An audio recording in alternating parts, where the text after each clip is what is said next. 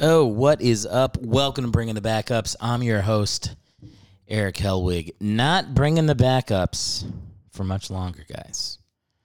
Things are changing here at my home, and I made it sound like the marriage is over. It's not. Everything's fine. But the podcast will be making a switch here very soon. Oh, fuck, I got to sneeze. Do I keep this in? No, I'm going to keep it in.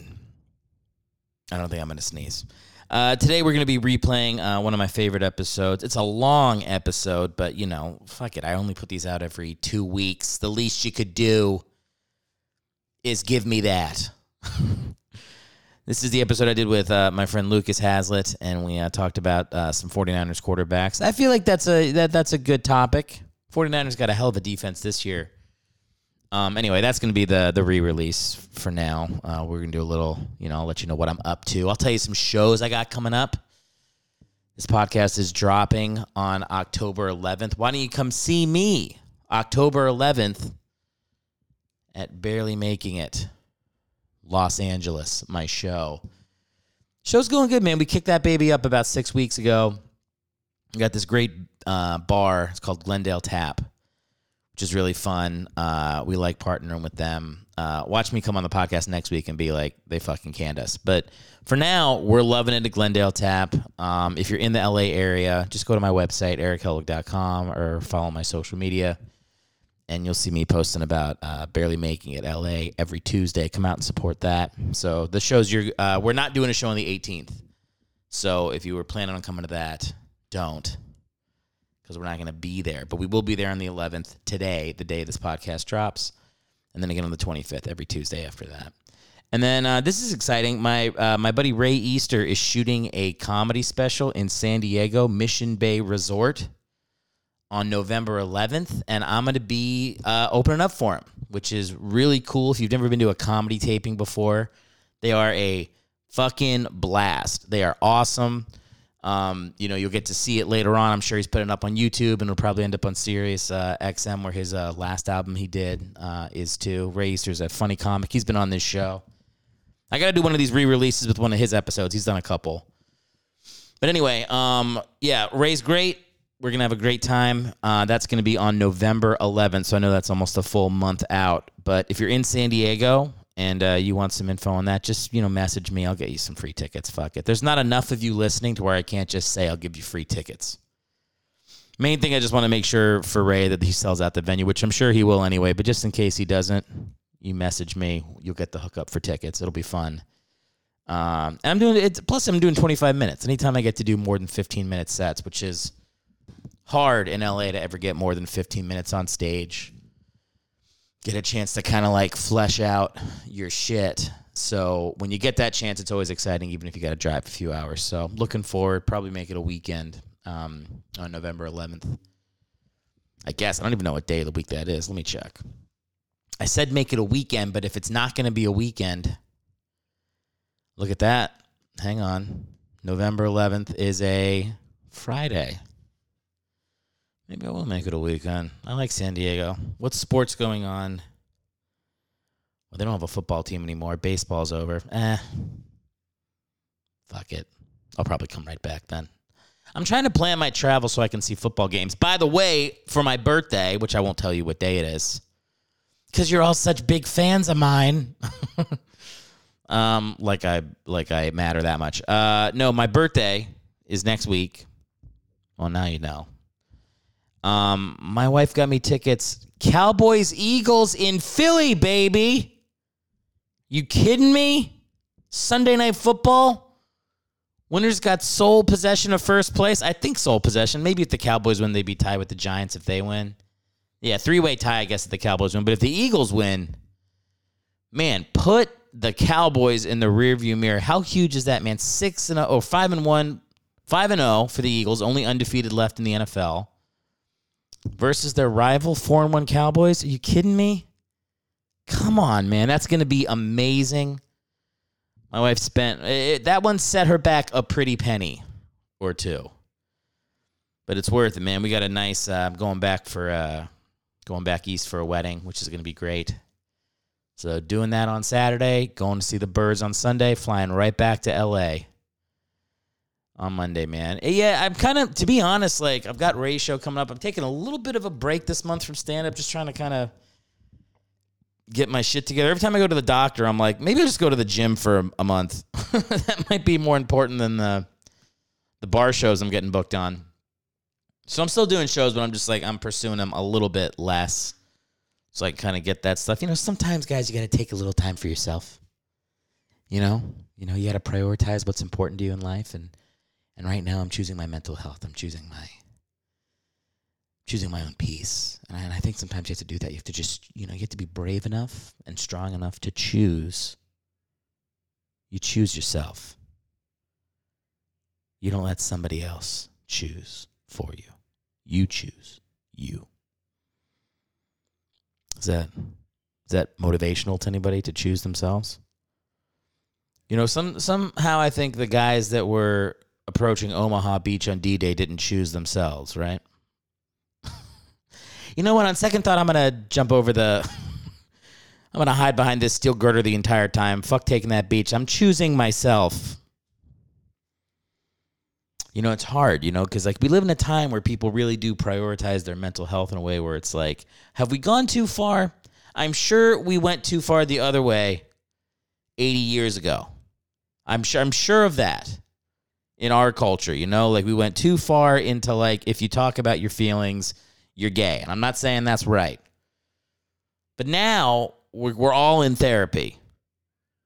And that might be that might be too much. Like, you know what I'm saying? Like sometimes you just gotta you gotta grit your teeth and go, that's it. Yes, my dad could have been better, but I'm not gonna make it about him today. Sometimes it's gotta be about you strapping on the fucking boots and heading up the mountain of sadness, all right? And still finding a way to not, put your fist through a wall at work. That's what you got to do sometimes. Healthy balance, guys. Healthy balance. That's all I'm saying. I know people that go to therapy too much. It's like they know themselves so well, but they don't know how to shut the fuck up about going to therapy. It's annoying. And I'm sure, by the way, if you go any other places in the country, like if I was just, in, I don't know, fucking Knoxville, Tennessee right now, I'd be like, more people need to go to therapy.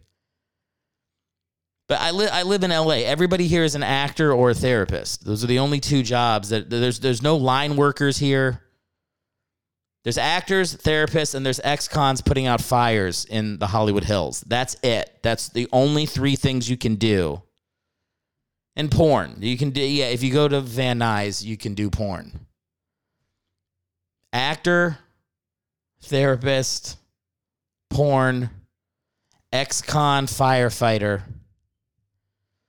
They got that show coming out, Fire Country. Have you seen the previews for that show? And they're like, there's like the main guy's like, all right, you're going to work down your sentence here, working. And he's like, you just know a show like that, you're like, okay, he's a guy who did something bad, but to defend his family or whatever. Like that's, they're never going to be like, yeah, I raped two dudes. You know what I'm saying? Like, there's never going to be like an atrocious crime, like an unforgivable sin. Like one of the main characters is like a pedophile on CBS. Yeah, I don't think so. They're all criminals, but like criminals with like a real sob story for what most criminals. Once you get them talking, you're like, all right, that's enough of that. Yeah, I don't feel too bad for you. Society gets its now, buddy. Or lady. Sorry about that. Ladies, you can commit crimes too. I know that for a fact. Well, what's like the most popular lady crime? I don't know. Not like, like beyond like talking shit on each other. It's like what do ladies do the most? Let's Google that real quick. Let's Google that and then we'll get to Lucas and Steve Bono. Okay, most common female crime. Theft. Look at that. Women tend to commit more theft. 38% of crimes committed by women are theft. Fraud is only 13%. Oh, men is only 6%. I would have assumed, well, men is all murder. Men is murder and rape. Women is theft. All right. Well, is that a good intro for a podcast? More of this when the new podcast debuts. More just Googling sad stats about crime. Look, I don't know what to say. I'm a stats guy. Whenever people are fighting, having like a political talk, like, I think this, I think that, almost always it can be solved by someone saying, hold on to that thought, pull out your phone, Google it, and the stat is right there. At this point, if you're fighting with somebody, it's just because nobody charged their phone. At a certain point, when it's time to fight, we'll just hold up our phones and face them towards each other, and the phones will fight for us. I mean, if of all the things that we could automate in this world, could we automate the Thanksgiving fight that's coming in about a month and 2 weeks? Because it's coming for me. It's coming. And I'd rather, if there's a way to let an Android and an Apple just go at it, I'm all for that. That's the one kind. If Alexa will do that, if I can just get Alexa to call my dad racist as he's paying for a beautiful Thanksgiving dinner for me and my siblings, that would really make the holiday for me.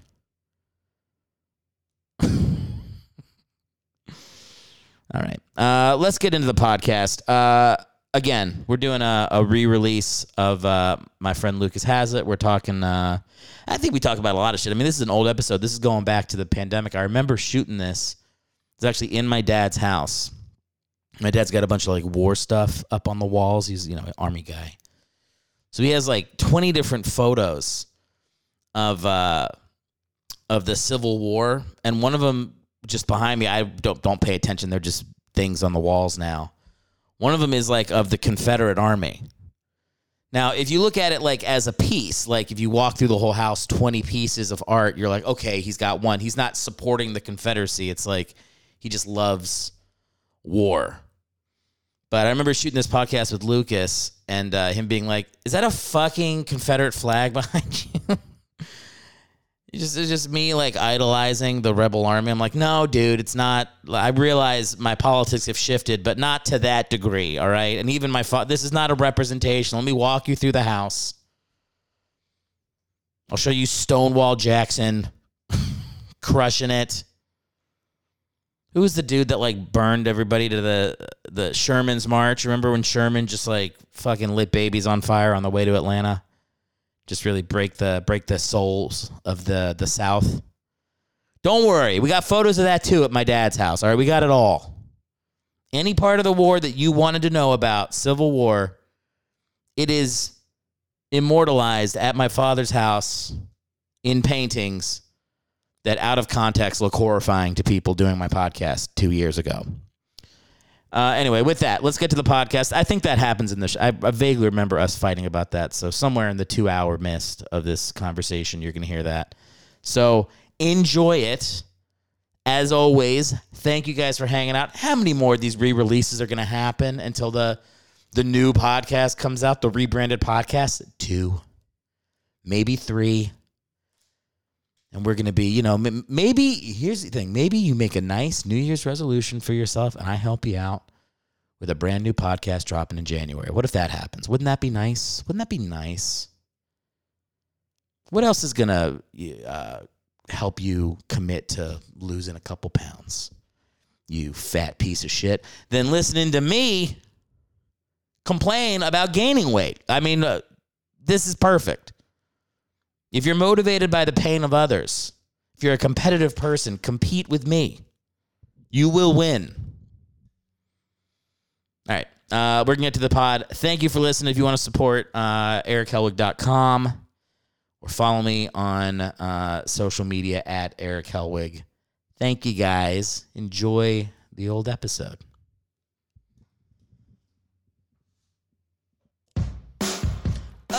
Yo, what is up? Welcome to Bringing the Backups. I'm your host, Eric Helwig. 2021 has begun. 2020 is dead, buried in the ground. And can't you feel it's already different? Can't you feel a new energy in the air? You can't? Is that because it's exactly the same as 2020 so far? That's probably why.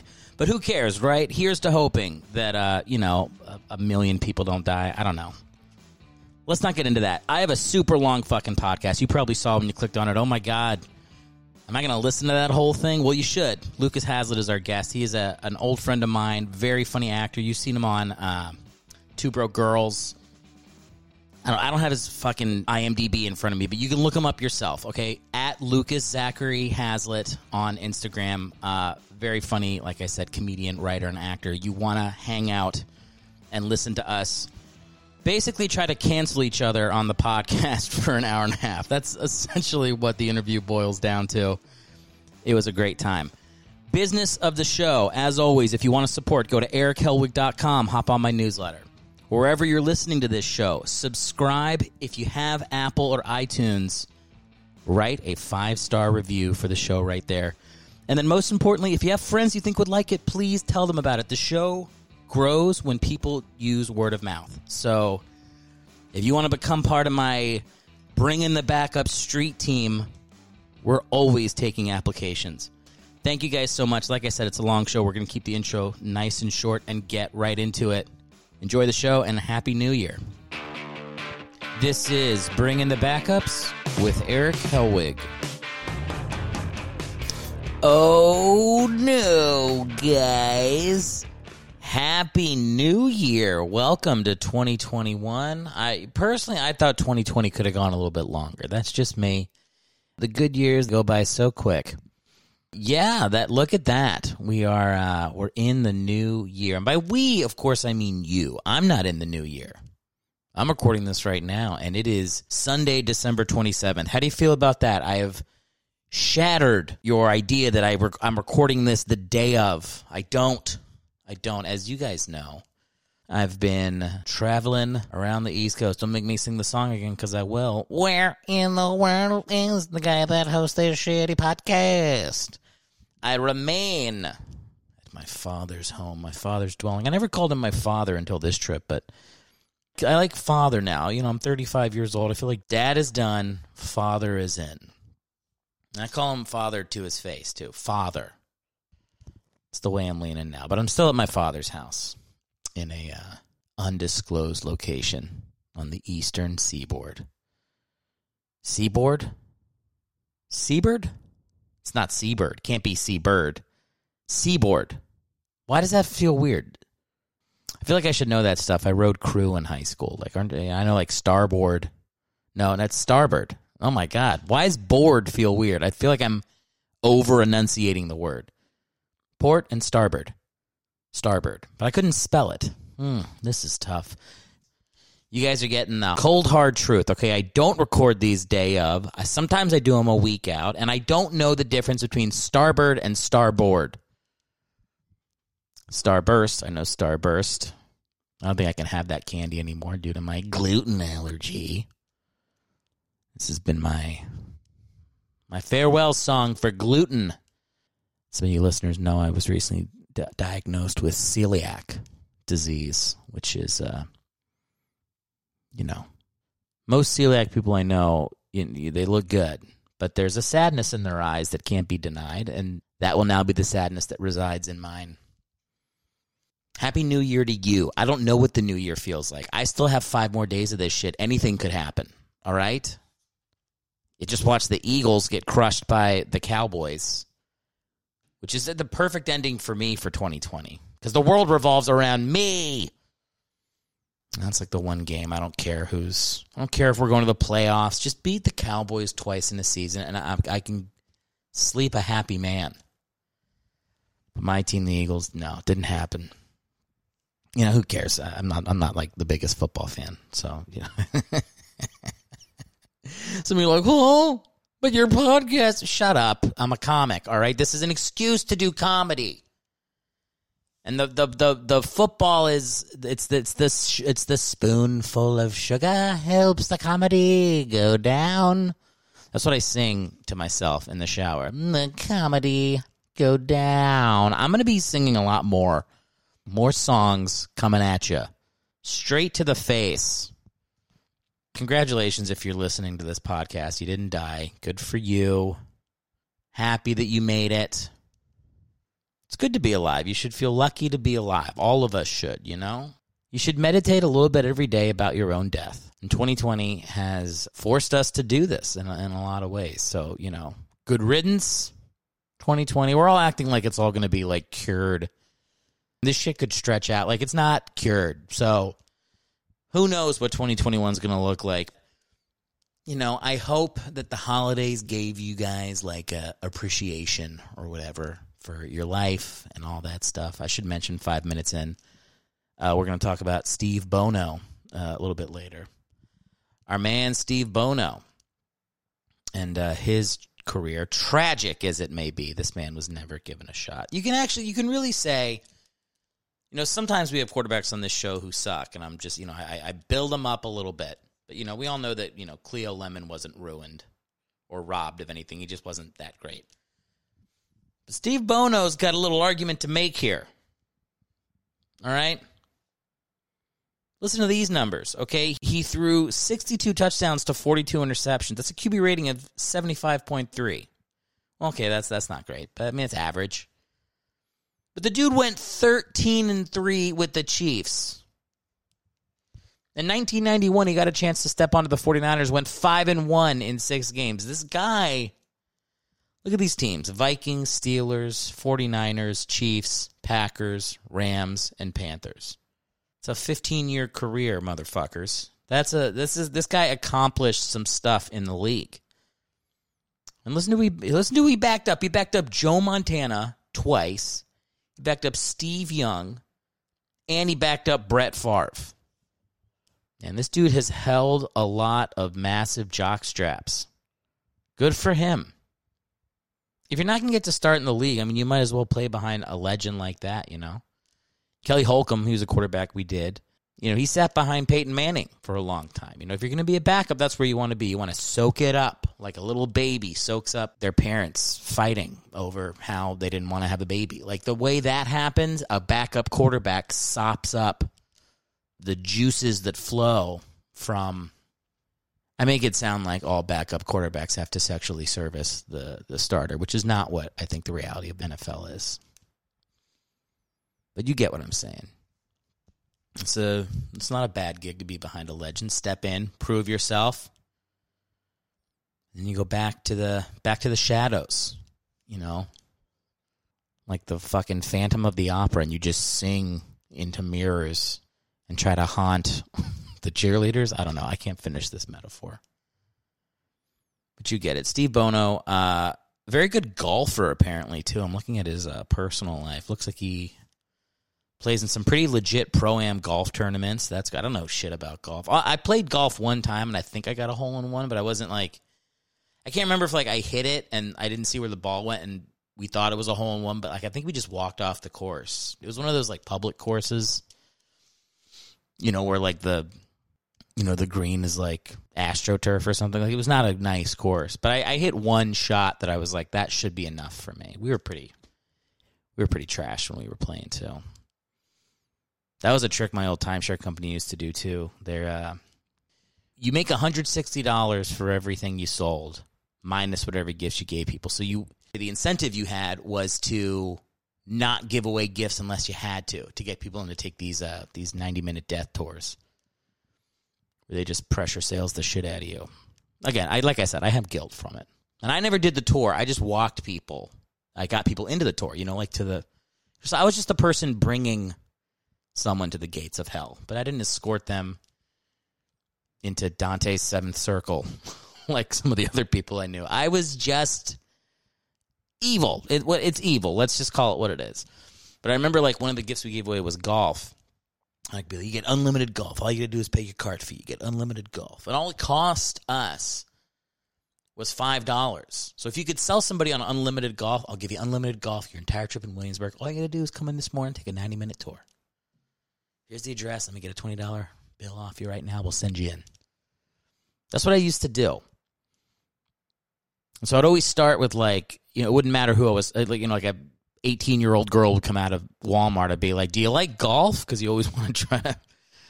And they're like, no. I'll be like, okay, well, then I'll give you $100 cash. Just go to this stupid breakfast.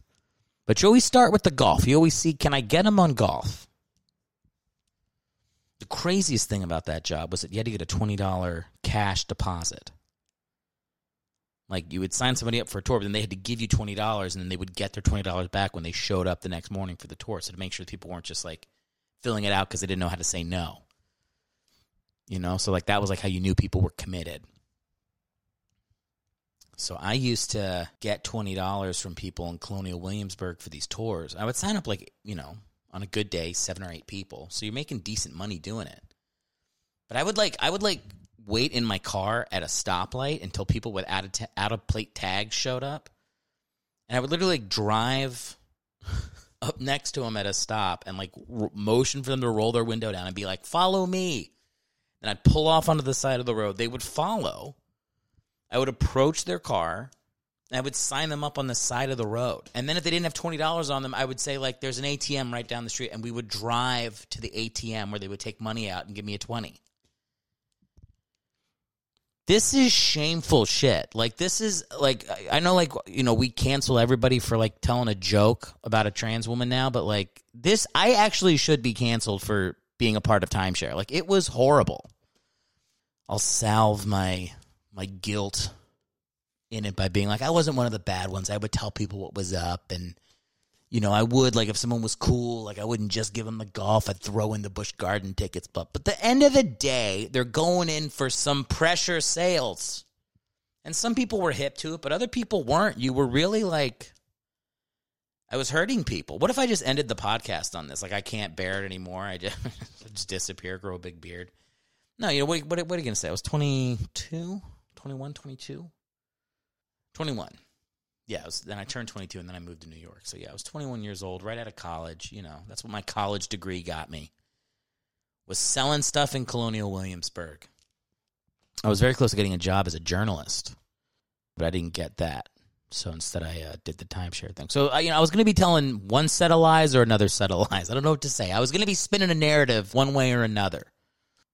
And here I am, 13 years later, doing a podcast for you motherfuckers. Who's the quarterback this week? Steve Bono. Let's get back to Steve Bono. He's got a kid, Christopher. No, Christoph. His name's Christoph? Well, that's a choice. Why do they, I've said this before, why do they put their kids' names in the Wikipedia page? It's too much. We don't need to know this. His whole personal life, it's just talking about his son, Christoph. And why are you doing that with the name? Just finish the ER. You're Christopher.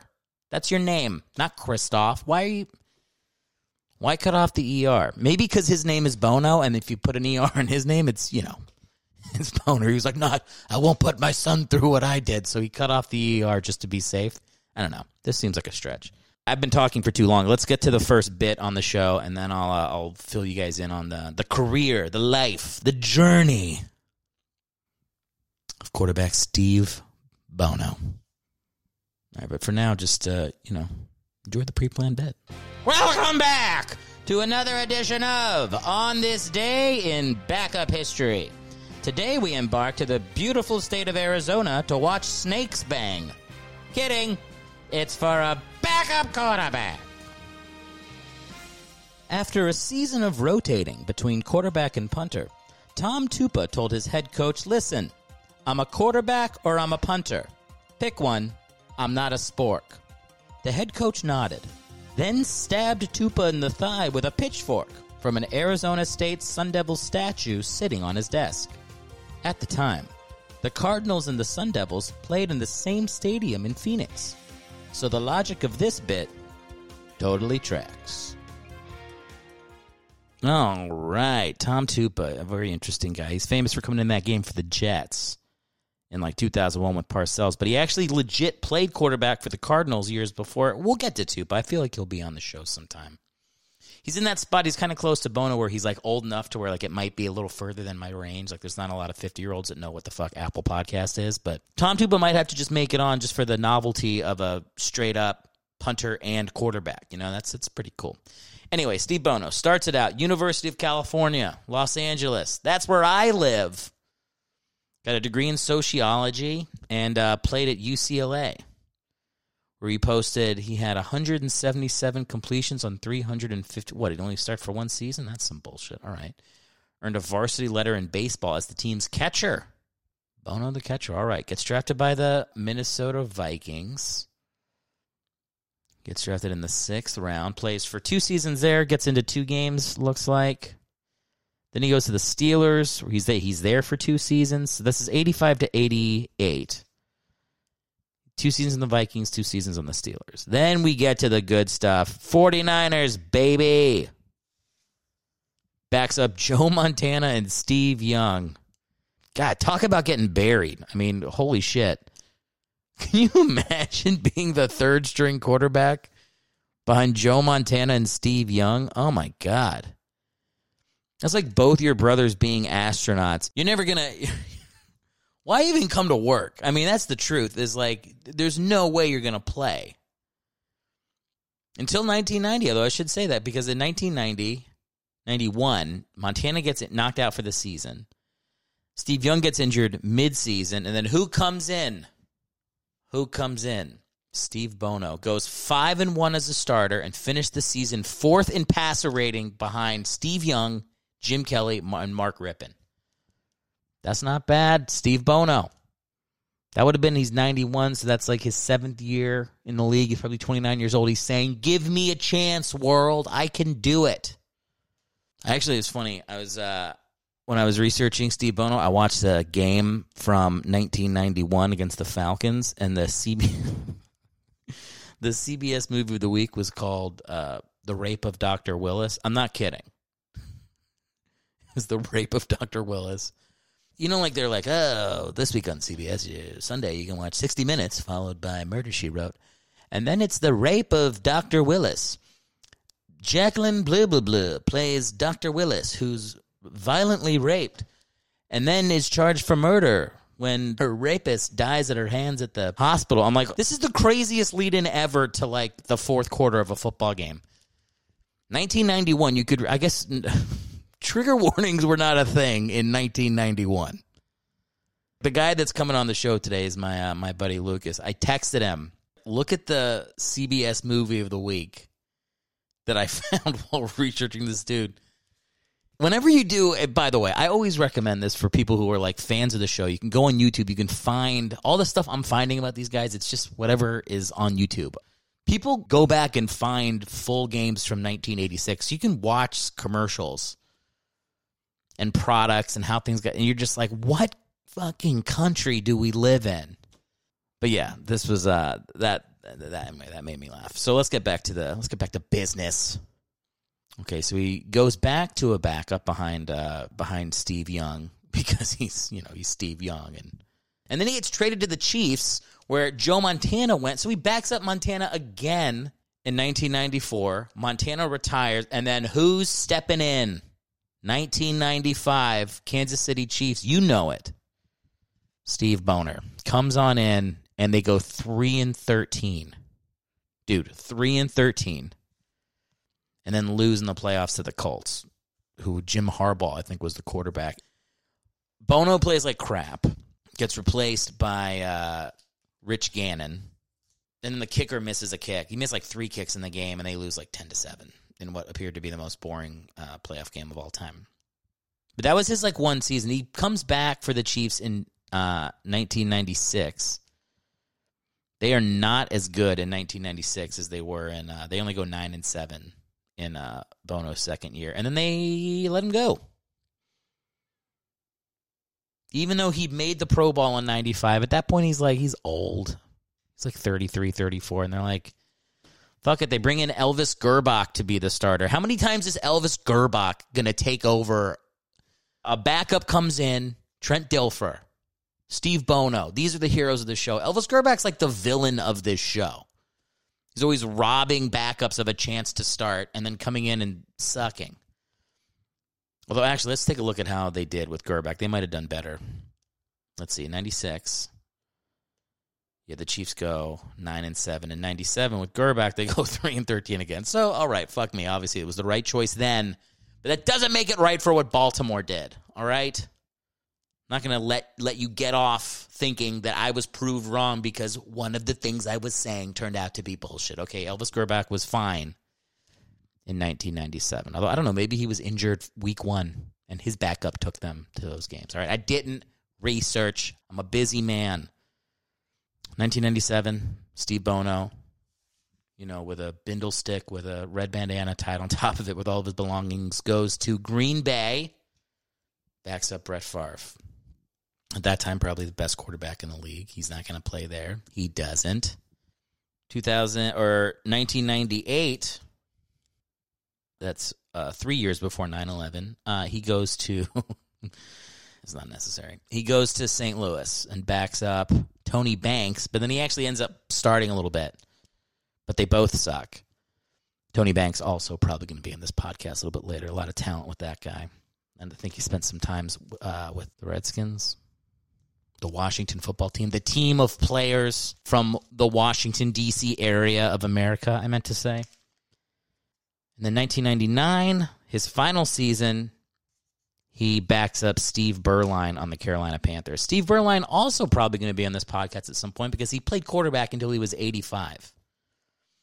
He's like the Tom Brady of shitty quarterbacks. Like if Tom Brady was terrible and still playing into his 50s, that's Steve Berline. So another favorite backup of mine that'll make his appearance at some point. But that's the career for Steve Bono. And you can look at it right here. Won a Super Bowl, obviously, with the 49ers.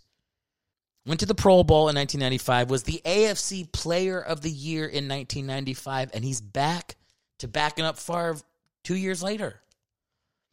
I mean, you can really say that this guy might have never gotten his shot, a real shot, just like it's your team, take us, man. You go 13-3, 9-7. I don't know. That's pretty solid. You're 22-10 as a starter. Did I do that math right? I think I did. I like Steve Bono. I got a lot of sympathy for the guy. I think there's no question this guy's got one of the more tragic cases of getting caught. A situation where you're just not going to beat somebody out. And who amongst us, probably among was right, hasn't had a situation like that? Where someone's just better than you. Sometimes someone's just better. I was on an improv team with Michelle Wolf. All right.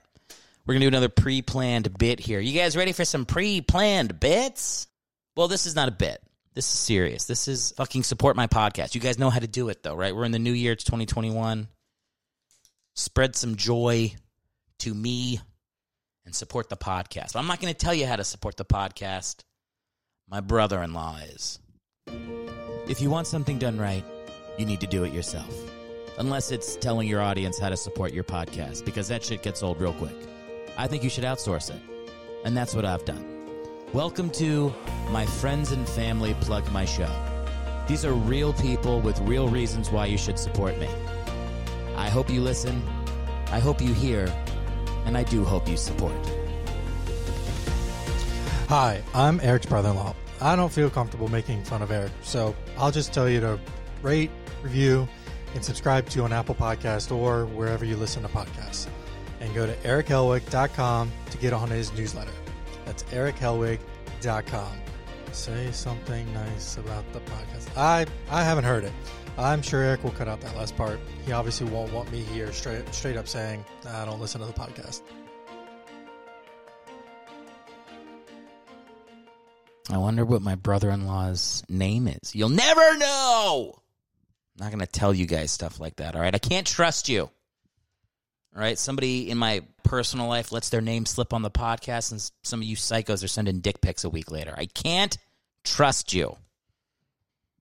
But when I get a Patreon account, ooh, I'll trust those people. $5 a week, you can send my brother-in-law dick pics. I don't care. $10 a week, you can go to his house. I can tell that I've got a group of you out there There's about 100 of you that listen every week. I can tell. And then I've got the people that I'm like annoying on other things to listen. But I know there's some of you, you're listening every week. And for those people, if you can just get 900 of your other friends to do the same thing you're doing and all give me $5, I can stop selling discount theater tickets and just do comedy. I was on an improv team with Michelle Wolf. All right, let's move along. Very excited. I got to say, I am excited for the new year. That's going to be good for a lot of reasons. You know, it's like a new... There's something like cleansing about when the new year comes. You guys know, you've experienced this, you know, yesterday.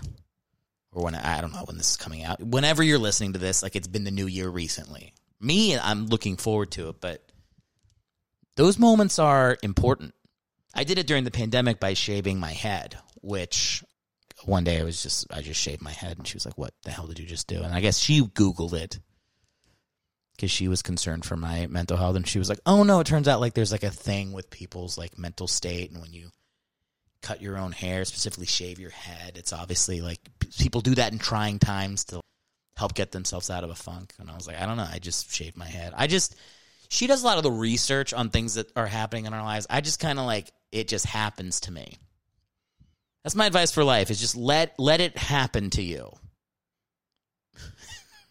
And marry somebody who's more curious than you are to understand it after it. But yeah, it's gonna be good. And so many resolutions people can make in the new year. Try to make something of this situation that we're in, you know? I don't know what that thing is for you. What do you want to do in your life? Do you have a novel that's been kicking around in your head for 5 years? Now's the time to write it, everyone. It's the new year. Have you wanted to like clean out your garage and you've been waiting for the right time? Now's the time. Clean out the garage. Get your car back in the garage. No reason for it to be sitting in the driveway. It's the new year. Do you want to kill a man and then eat him to make it the perfect crime? Yeah, now would definitely be the time to do that. There's going to be a solar flare in 4 months, and we're going to be able to do that anyway, so you might as well just be a little ahead of the curve. Well, actually, I guess if that's really what we think is going to happen, you might want to just wait until the solar flare so you don't have to risk getting locked in prison, and then the solar flare happens, and then you just starve to death in your cell, you know? Yeah, I guess just wait on that one. What is going to happen?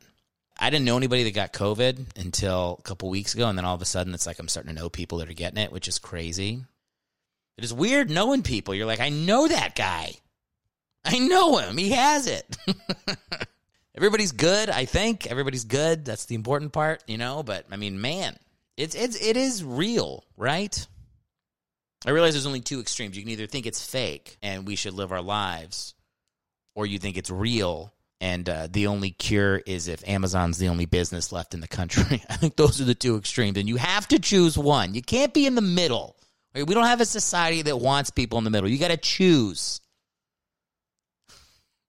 I really did want this to be optimistic. I mean, I think here's the thing. I am an optimistic person. I'm letting my imagination run, but hopefully we are on the back end of it, right? I mean, I don't know. I got into a comedy festival in Hawaii that's supposed to be at the end of February, and I'm just like, I mean, I'm a yes for now. Now, I'll say yes now, and then maybe it'll end up being a thing, but I mean, geez, can you really even hold your breath for that stuff? I mean, the idea of doing live comedy again, like, I'll seriously start weeping on the podcast. Like, I don't want to ever cry on the podcast.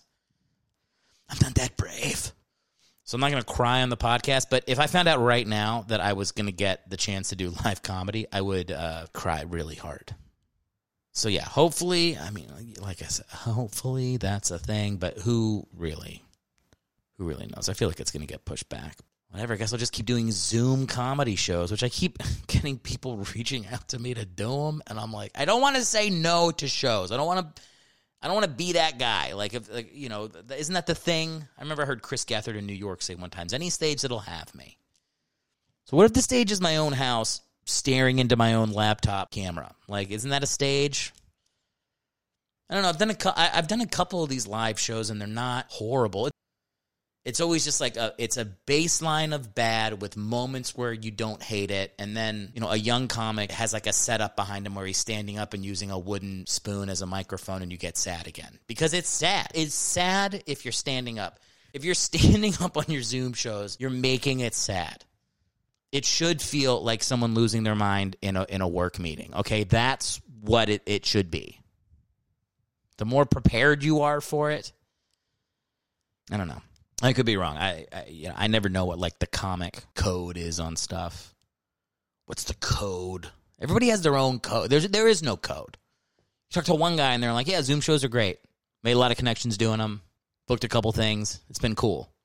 And other people are like, go hang yourself with your belt. You did a Zoom show. You want to like kill me like I'm Mel Gibson in Braveheart. My last words will be Zoom show. Like, well, I'm not willing to die for them. I'm just saying if somebody asks me to do them, it's not my fault that I've been professional for the last 5 or 6 years and I've built relationships where people ask me to do these shows, right? What, I'm going to say no? So anyway, you can see me at the Flappers virtual room. No, I think Flappers out in California said I think they might start doing outdoor shows. I don't know. I thought I heard that somewhere. I haven't inquired. I haven't been in town. But I'm going to be back soon. By the time you guys are listening to this, I'll be on the road heading back to California. I figured now was a good time to drive back to L.A. 1 in 3 people is dead. We're going back to L.A. That's the plan. And 2021, hopefully some good shit happens. We have one more pre-planned bit. And I'm going to play it for you right now. Then we're going to get to our interview, which I'm really excited about. It's a good one this week. Bring in the Backups presents Letters Home from the Bench, December 1st, 1968. Cotton Davidson writes, To my beloved betrothed Amelia, with each 60th of hour it becomes discerningly self-evident that my physical command has greatly abated me. Perchance I will return to the joys of family and hearth very soon, leaving football behind forever. Maybe I will travail as a checkout boy at our native market. If some bigwig hawkens from afar that they fancy any oval, oblong-cut food item, as it may be, I could electrify them with a tightly spiraled forward pass that strikes them in the chest bone with their requested fare. Do you believe the local market would concede me this reverie, Amelia? How I hope it will. All my love, Cotton. P.S. My name sounds racist. Cotton Davidson was shot in the face 15 seconds after finishing that letter. And they always read those letters. They always die the next day. It's never, even like a week later. They always are dead, like, with my last stroke of the and then they're stabbed through the tailbone with a bayonet. Beautiful. Thank you, Cotton, for your words. We want to get to our interview for the show. I keep saying this week, but it's every other week. If you guys know that, right? Like, I'm not just not doing it every week. It's every other week. So I should rephrase that somehow.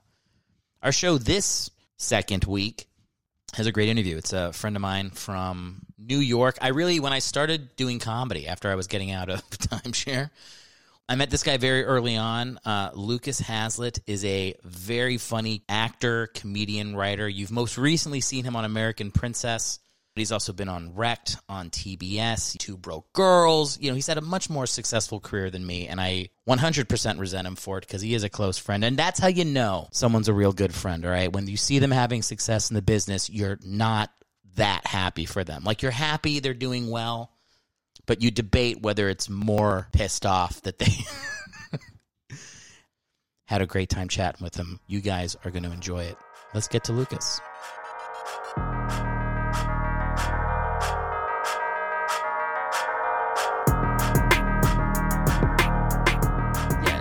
No different. Yeah. Oh, you're drinking beer? I'm drinking a little Macallan, baby. I am not drinking beer, my friend. I'm drinking cranberry lime seltzer. Oh, wait, you can't have beer for the rest of your life. Oh, I forgot about that. No, that's real. That's a huge difference. I can't have beer for the rest of my life. That's a game changer in a bad way. Just do don't give me advice. liquor. Don't give me advice. Nothing is going to be good.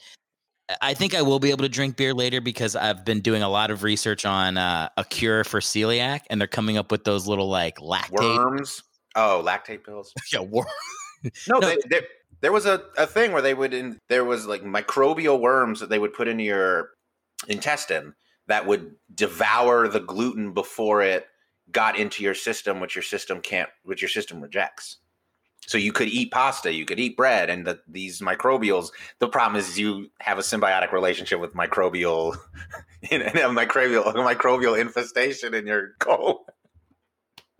Yeah, I'm going to pass on the alien bursting from my belly in 2 years. But you can eat pasta, babe. Prometheus. I've been doing a lot of research on the clinical trials of how they have lactate pills. They're in like the third stage of a 4-stage process to get that for gluten. So I'm sure in like 10 or 15 years, there'll be some sort of thing to do. But for now, I'm going to have to lose 50 pounds and be hot. Well, I mean, if you're still trying to make an honest go of it in Hollywood, that wouldn't hurt you anyway. So I either got to lose 50 or gain 20. Yeah, you're in that zone. You got to make a choice. Either you go Chris Pratt hot, or you go Chris Pratt funny. You got to make a choice. Yeah, I could go dramatic and be like fat James Spader and shave my head. No, but nobody wants fat James Spader. Nobody. Can we talk like this? No. The New York thing. Okay, when you're in LA, we have to say that The Blacklist is one of our favorite shows. You know this. You can't. We must be hanging out with different Angelinos. Or maybe this is why my career stalled, because I have no problem being like, that sucks, that show sucks, that film sucks, that actor sucks, that comedian's not funny, garbage. But yeah. That's why if you look at my background, it's just a white wall. You once told me, I remember I went over to I don't think it's where you're still living. Must have been your old apartment, or maybe it was, but you were like, you show me your bedroom and there's nothing up in your bedroom, as there never is. And I'm like, this would drive me crazy. And you're like, well, my goal is to one day fill my bedroom with nothing but screens and just have screens going all around. And I'm in my head, I'm like seeing the headline, comedian Lucas Hazlitt dead from brain cancer at the age of 42. But like wait a second. Can I just say something? What? That is the sweetest thing anyone's ever said, that you think in 5 years I'll be worthy of a news story. That's so adorable. In reality, it'd be like a tweet. It wouldn't even be a tweet. It would be a tweet that just like, first of all, in 5 years, if I have screens in my room, I don't know how I would have gotten them. So we can extrapolate that. If you have the screens in your room, It means you achieve some sort of financial success. Yes. Which means you'd have enough fame to have a headline. Yes. And I don't remember the exactitudes of saying that, but I can tell if I dig deep into my own subconscious that the reason I mentioned that was because of that Black Mirror episode, 15 Million Merits, where he's in that like pod and it's just all the walls are screens anyway. So you're literally just surrounded by TV screens anyway. And I was like, I actually think I would like to live like that, where you can control it. You could, your wall becomes a big TV screen. You could turn it off, but it would be cool that instead of having, pictures of, like the one behind you of white men stealing land from the natives. Civil War, asshole. Civil War. Oh, that noble. Union soldiers. We're not getting into that 5 minutes in. The nobler cause. It's the Civil War. It is a noble cause. It's the end of slavery. Yeah, that's the Union. Technically wasn't the end of slavery if you really want to talk about it, because the Texans, no, I'm not doing that whole Ava DuVernay 13th Amendment bullshit. I'm just saying the Emancipation Proclamation wasn't even recognized in Texas until another 5 years later. People were still picking cotton and digging trenches. Well, you're getting bothered with me 7 minutes. Bothered. I'm saying this is my father's home. He spent 24 years in the Army, and it's covered in these photos of men on horses ordering other men into battle. You show me So if you go over here, that's Okay. the cavalry flag from where he was somewhere. Yeah, it's like a lot of military stuff in the house. Show me a picture of a modern war, please. I feel like men have romanticized past wars too much. Mm-hmm. Whereas modern war, which is not as romantically cinematic, is, I think, far more romantic because the stakes are so much deadlier. Yeah, but the way that the warfare is waged is Horrifying. much less human.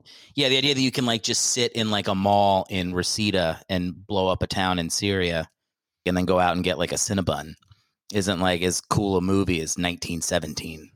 I mean, yeah, I don't want to see that one shot of a guy pressing a button and then eating a Cinnabon. Not as exciting. I agree.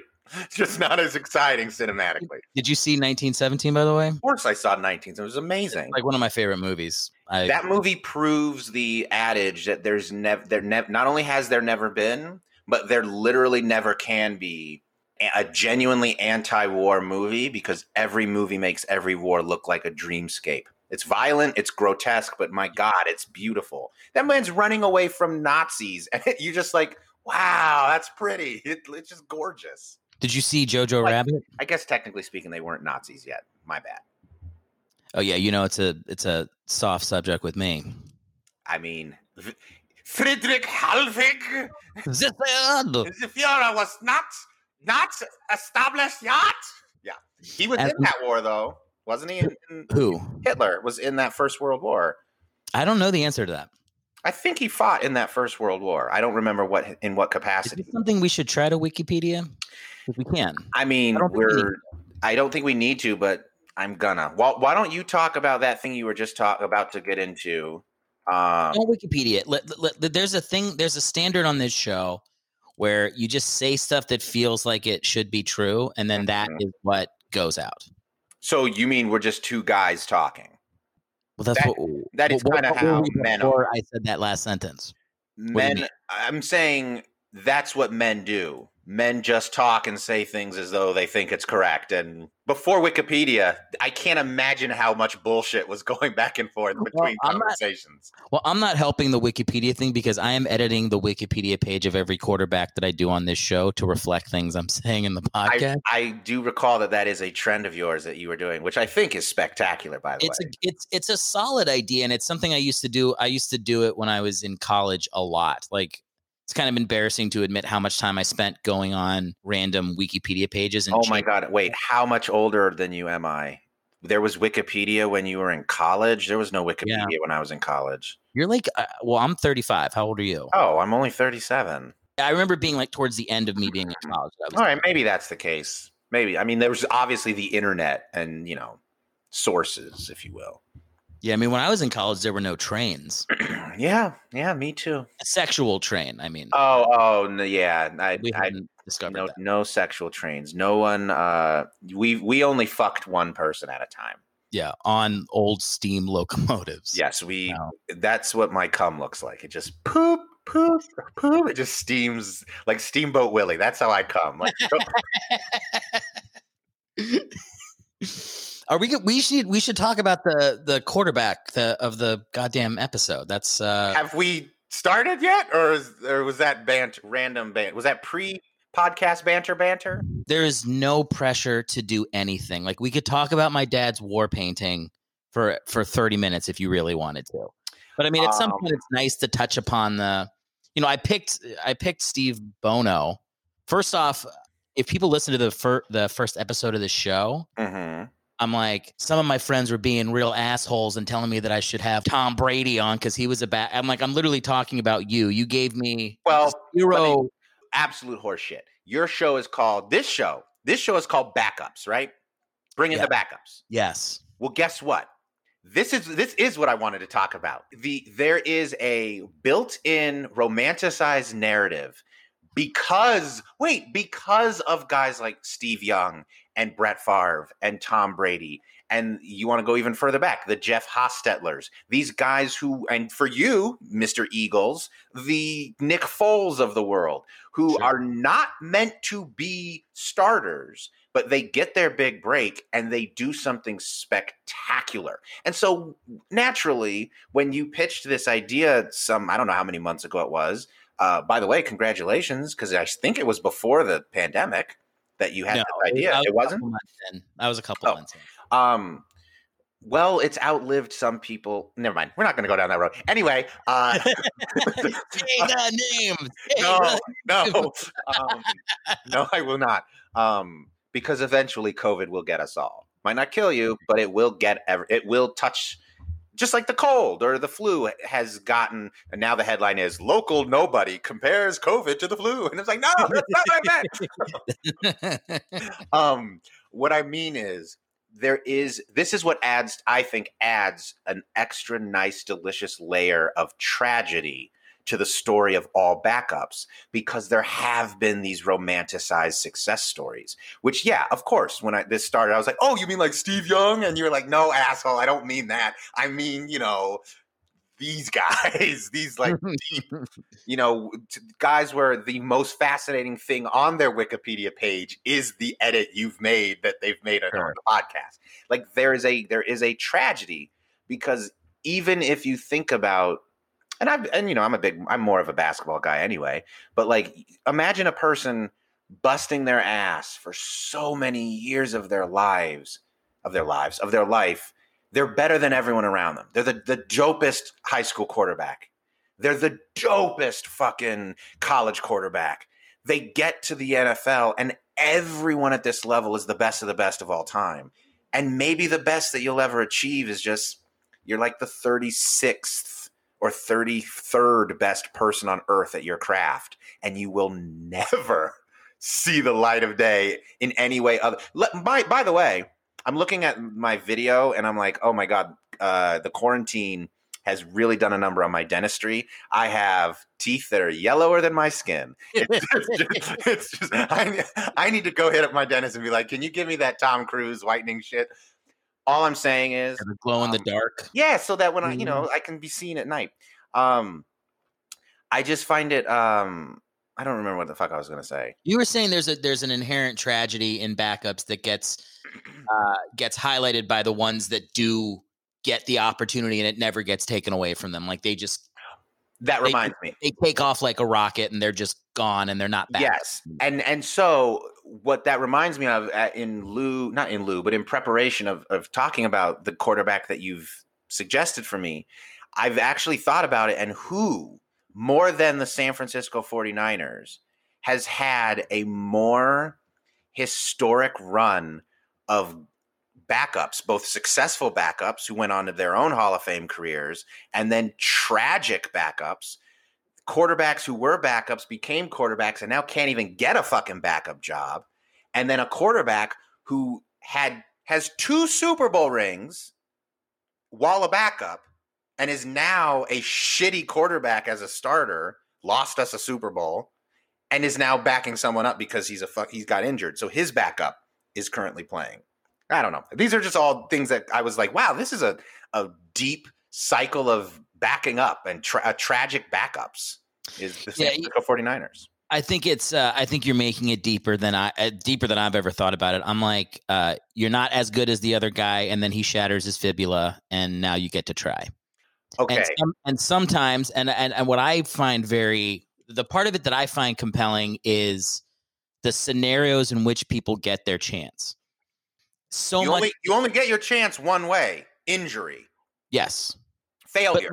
But even that, like, it matters who gets injured, on what team you get injured, who the coach is. Is the coach a lame duck? Did he just sign a 4-year extension and he has a little more leash to let you learn on the job, or do you need to be good right away? It was random who really gets like the good opportunity and who gets like a shitty one. And see, this is why I do think it is as deep as I was making it, because is it random? Is it fate? Is it destiny? What are the circumstances that have? Again, if you put on paper the circumstances that had to go down for Tom Brady to get his shot in, what was it, 2000 or 2001? Which year was that? I can't remember. 2000, right? Okay. Because, didn't the Patriots win After September 11th? The Patriots, yes. So that would have been 2001 when they won the Super Bowl. Well, I mean, it would have been 2002 when they won the Super Bowl, but it would have been after 9/11. But the amount of shit that had to go wrong / right. 9/11. I mean, first of all, Boston had to send 2 airplanes into New York buildings. I think, what's his name? Ali Malagalach was on the plane. Well, I'm done. That's his name. I think Alaba Malagalach was like, "This is for Tom Brady. I was always a Wolverine fan." You're doing the voice too. You're I'm fucked. You're fully cooked. Look, let me tell you this right now. It's dawned on me. Let's make a metaphorical comparison. Why do some people make SNL, Mad TV, the pilot that they shoot? Why do some people get plucked from the same pool of idiots and assholes who we're all doing yucks? Why do some people get plucked for JFL? Why do some people get plucked? You just do. On one night, the people that saw you fucking throw 5 touchdowns. You looked good in practice. You nailed your interview. You get the opportunity. And some people get that job opportunity and then they languish for 6, 7, 8 years. Some people get a job opportunity like that and the lead actor is like, you know what? I don't want to be on this show anymore. And then they have to scramble to give you a bigger part. Now all of a sudden you're fucking famous. It's the same thing. You never know. Things that are completely out of your control have to happen for you to be famous and successful. And that's what leads to it being epic, tragic, comedic, dramatic, all the fun buzzwords you learn at Yale School of Drama. They're all, yeah, I was like, does he have more? I've got dramaturgical coincidence. You're reading from a scroll. No, I agree with you, man. Like I always thought when I was doing the show or when I was coming up with the idea for the show that there was something very relatable to nobody's on there like, when I was a kid, I wanted to be this. And then everything happened the exact way that I thought it. Like, that's I mean, that is Tom Brady, maybe. But no, like, but it's not Tom Brady. Even he struggled in college. Yes. Yeah. So the best story of Tom Brady ever is when you found out that during the draft, he was getting his resume looked at because he thought he had his career was going to be what, like in real estate or something, or he was polishing his resume because he thought, oh, well, I'm not going to get drafted. And even if I do, I'm not going to be a star. I know the video you're talking about. He's such an ugly crier too. It's hard to watch just from like the face he makes. He's like, ugh. That's the video of him getting drafted? No, it's like the NFL documentary when they're like when he gets drafted. It's like here's the 20 quarterbacks drafted in front of me. I had them tattooed on the inside of my eyelids so I can go to sleep every night thinking about what Giovanni Carminzi is up to. You know what though? I wish I had his fucking sense of vengeance. Are you kidding me? 20 years in the league. Look, I hate the motherfucker too from a fan standpoint. He's beaten my teams multiple times. I can't stand the guy. But from an objective standpoint, arguably one of the greatest stories in the history of sports. The eviler he gets, the more you relate to him. Well, it's not only that, but first of all, do we have to do some groundwork so the people listening even know who the fuck I am? They don't even know my name. You're right. Honestly, no, you are right. Who gives a fuck is correct. I was like, before I brought you on, I recorded a little intro for you. I'm like, go check him out on Instagram. And then I'm like, you don't have any posts anymore. And yeah, I deleted them. Do you want to know why? Well, let me finish my thing. Okay. You deleted your post. It's a private page. And it's not private. So people can see your stories. They can see my stories. I like to video tweet. They can see your meat puppet dinner that you had 2 days ago. First of all, that was a goose, and it was amazing. Lucas, I can only see you dancing with meat puppets on Instagram. Wasn't me. That wasn't me moving that. That was my roommate's hands. You think I have fat white hands? Fuck you. I heard your voice. Yes, but that's the magic of movies. My audio to visuals, your brain puts them together, synthesizing a dramaturgical coincidence. The point was, I'm worried about you. That was what? You're worried about me. You're dancing dead birds on Instagram. Yes, because my career is in shambles, and it's been a really tough month. Let me put it this way. Don't say anything. Just all you need to know is this. What did you just? Oh no! It's been a tough. I mean, it's over now. This was like 2 weeks ago, but like for 2 weeks, I thought it was kaputs. So like I didn't realize that. it's nobody's fucking business. So we shouldn't say it. People are going to put this together, by the way. Yeah, I tested positive for HIV.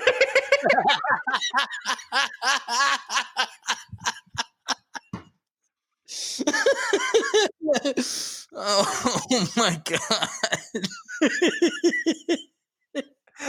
Wait a second. I'm so excited for this because I now want this to be the thing that destroys my possible career 5 years from now. Let's go full throttle. I was yes. You got COVID. And I got it a month ago. Did you get it with you had the whatever, the symptoms and stuff? I had a headache. That's the only symptom I had. A headache and a fever. And then 3 weeks went by. You just keep naming stuff, and also So I had a headache, I had a fever, my nose fell off, my left ball went into my right ball, so now I have a really and I big died. ball. I'm a ghost, and also I am the ghost of Christmas past. I'm here. I'm actually here to. I'm late. Since I'm a black ghost, I came late. So I was supposed to tell you about your past a couple of days ago. I'm here in time for New Year's. Completely blew it. So now I'm like a New Year's ghost, and I'm in trouble. The ghost council is like, you can't be a ghost anymore, bro. You blew it on your first go. And guess what happened? They're making me a backup ghost. Yeah, the boogeyman is in front of me, and it's just like he's not really helping me out with my career. He's not being a Ryan Fitzpatrick. Do you ever see him on the sideline actually like helping that? What's his name? Tua. I think that's commendable. Of course it is. He's the best backup quarterback you could have on your team because he's genuinely excited for the kid to play well. And that's the sign of somebody who's like, he gets the NFL too. He's like, he's been there for 14 years, right? He's been in the game. So it's the difference between him and what Carson Wentz did when he got benched and he's bitching about Jalen. Yo, Carson Wentz, you gotta fill me in on what the Eagles fans think of that dude, because my goodness, isn't it time to get rid of that fucker? Yes. First of all, he didn't bring you the gold. Nope. And he's being a bitch in reaction to the guy that they think might be another guy that can bring them the gold. I just don't get it. I don't see it. I don't like it. His attitude is almost James Harden level, where you're just like, this is not the way to play this, bro. No, and it's weird too. Like the team fucked up by babying him.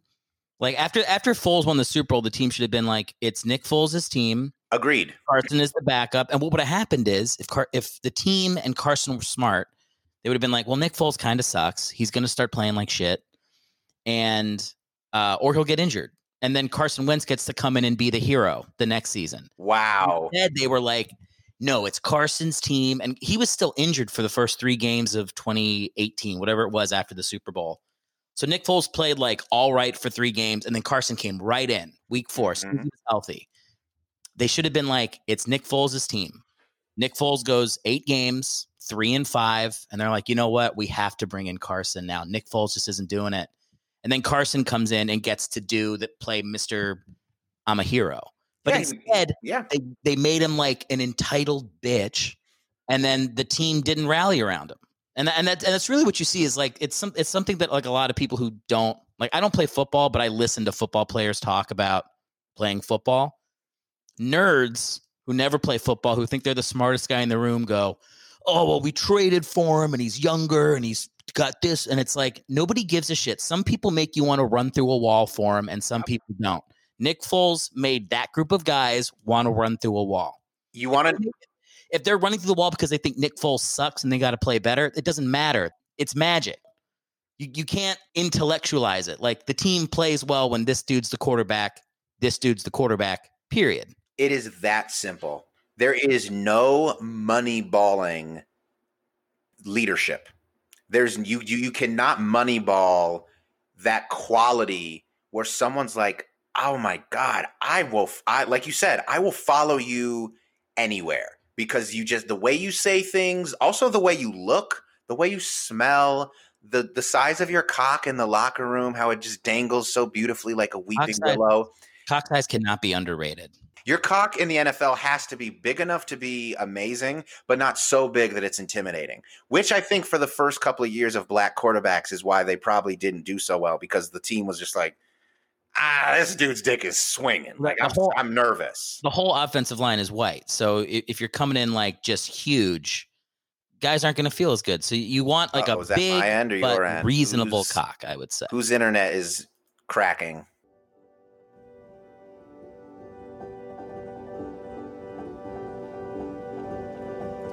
Hi. This is the host of the podcast, Eric Helwig, reminding you and me to breathe. It appears that for the second time in 3 remote episodes, the internet has gone out, interrupting my guest and making the quality of the podcast shittier. I could lose my mind right now, but why do that when I can just breathe in and out? There's no need to focus on the fact that my first podcast in 2021 is gonna sound like shit. That I didn't need to, but I haven't had the internet that I need. But that's all in the past. We're gonna go back to the interview with Lucas now, and I'm sure it'll come in at a cool time. It'll feel like it was never interrupted at all. It fucking better. Just breathe.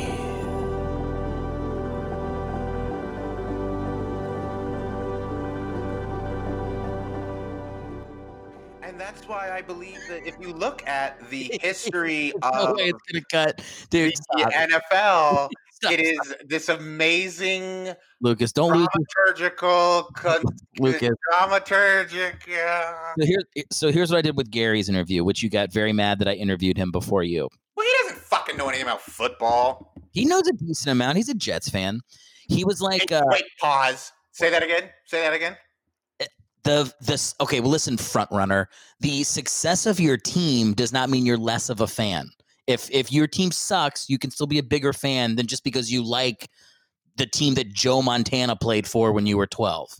First of all, sorry, I get that off my chest. First of all, I don't know how old. Again, your math is terrible. When I was 12 years old, Steve Young was already almost on the outs of being he had just won a Super Bowl, just got the monkey off his back. So fuck you. I was like 5 years off. Yeah, you were. Okay, well, that's still not that bad. I'm sorry that I was. First of all, I don't apologize that my mom was born. Well, she was born in New York. I don't apologize that she ran away from home, went to the Bay Area, and had me in an area that just happened to have a good football. Okay, well, let's do the front runner test right now. What's your favorite football team of all time? Or right? What's your favorite football team? I mean, my hometown team is the 49ers. Okay, what's your favorite basketball team? Well, that's where it gets a little more complicated because technically my hometown team is the Sacramento Kings. My dad, because he's from LA, raised me as a Lakers fan. But of course, I hate the Lakers whenever they play the Kings, particularly 2002. Thank you for bringing up those old Robert Horry wounds. I currently, last season in the bubble, I was rooting for the Heat, and I personally motivated them all the way to the finals. But even then, I couldn't get them over the hump. Right now, I'm digging on Brooklyn, but they just lost to the Hornets. That ages our episode of when this was recorded, but there you go.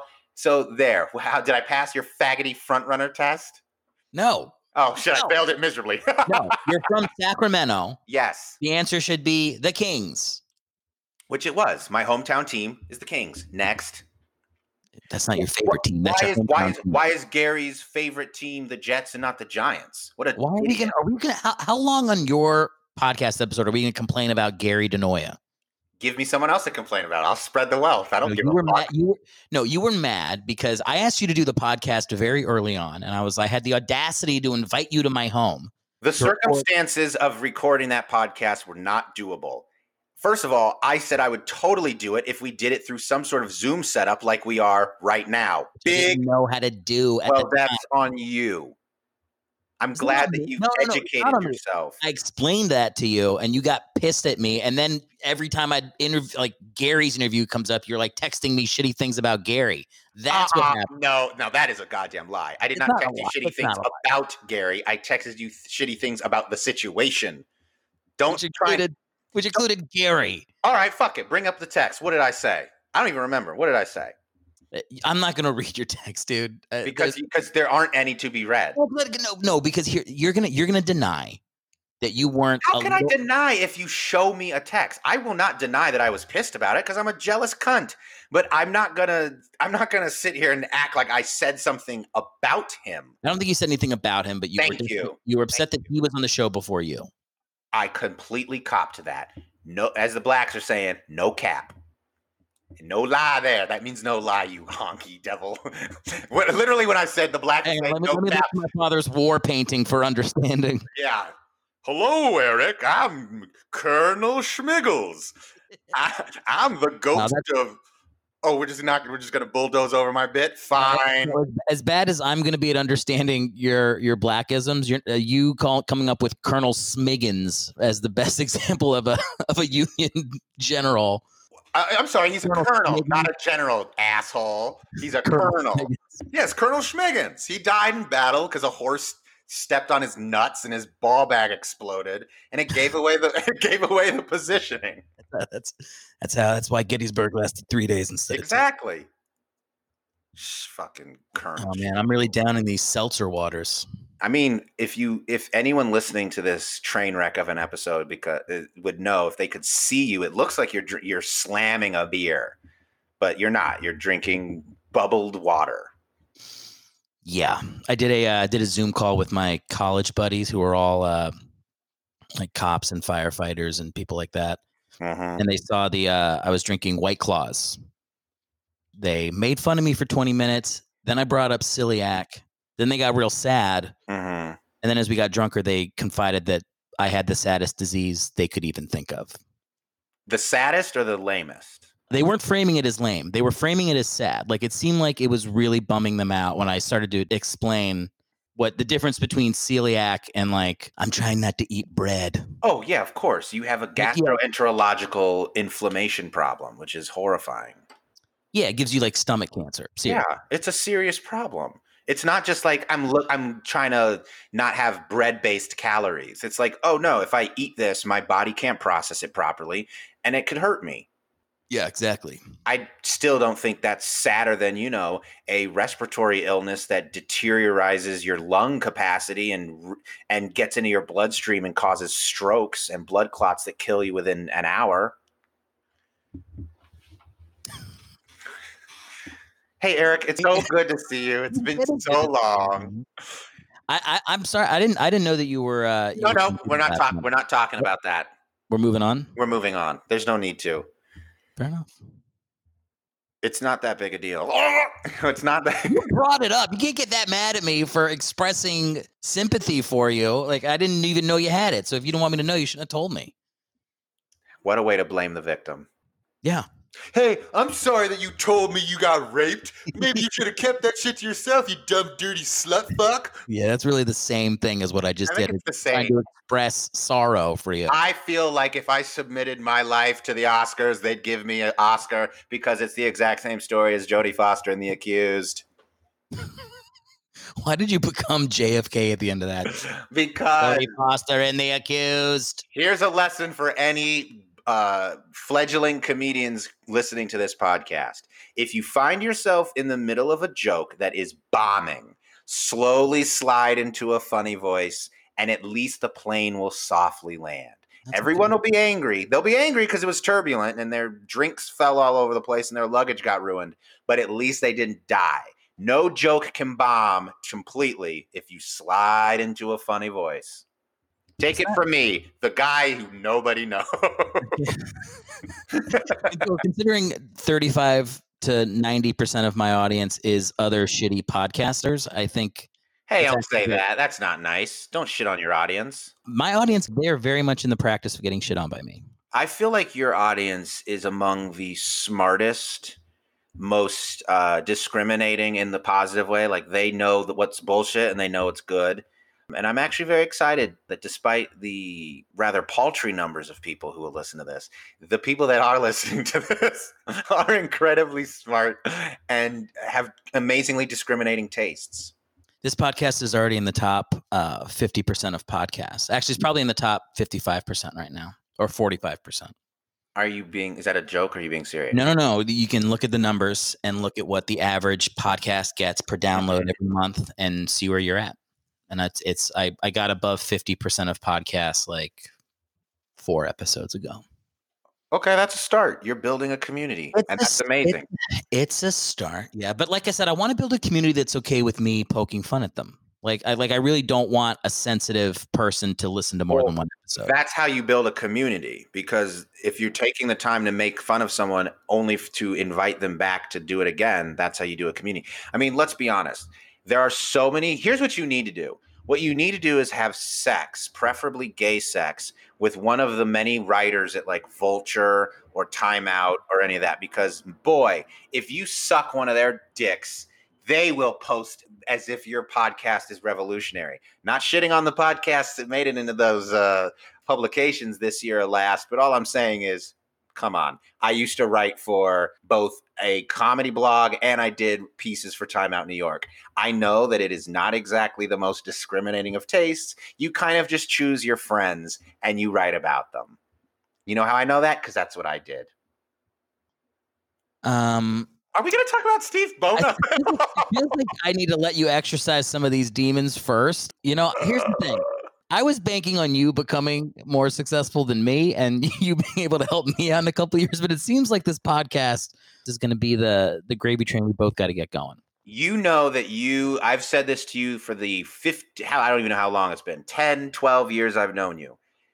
And it's no bullshit because this is in your history. You have a bona fide radio presence. You've been on radio before when you were in college. You're going to kill it in the podcasting game at some point. It's beyond your control what the audiences do. They have to find you.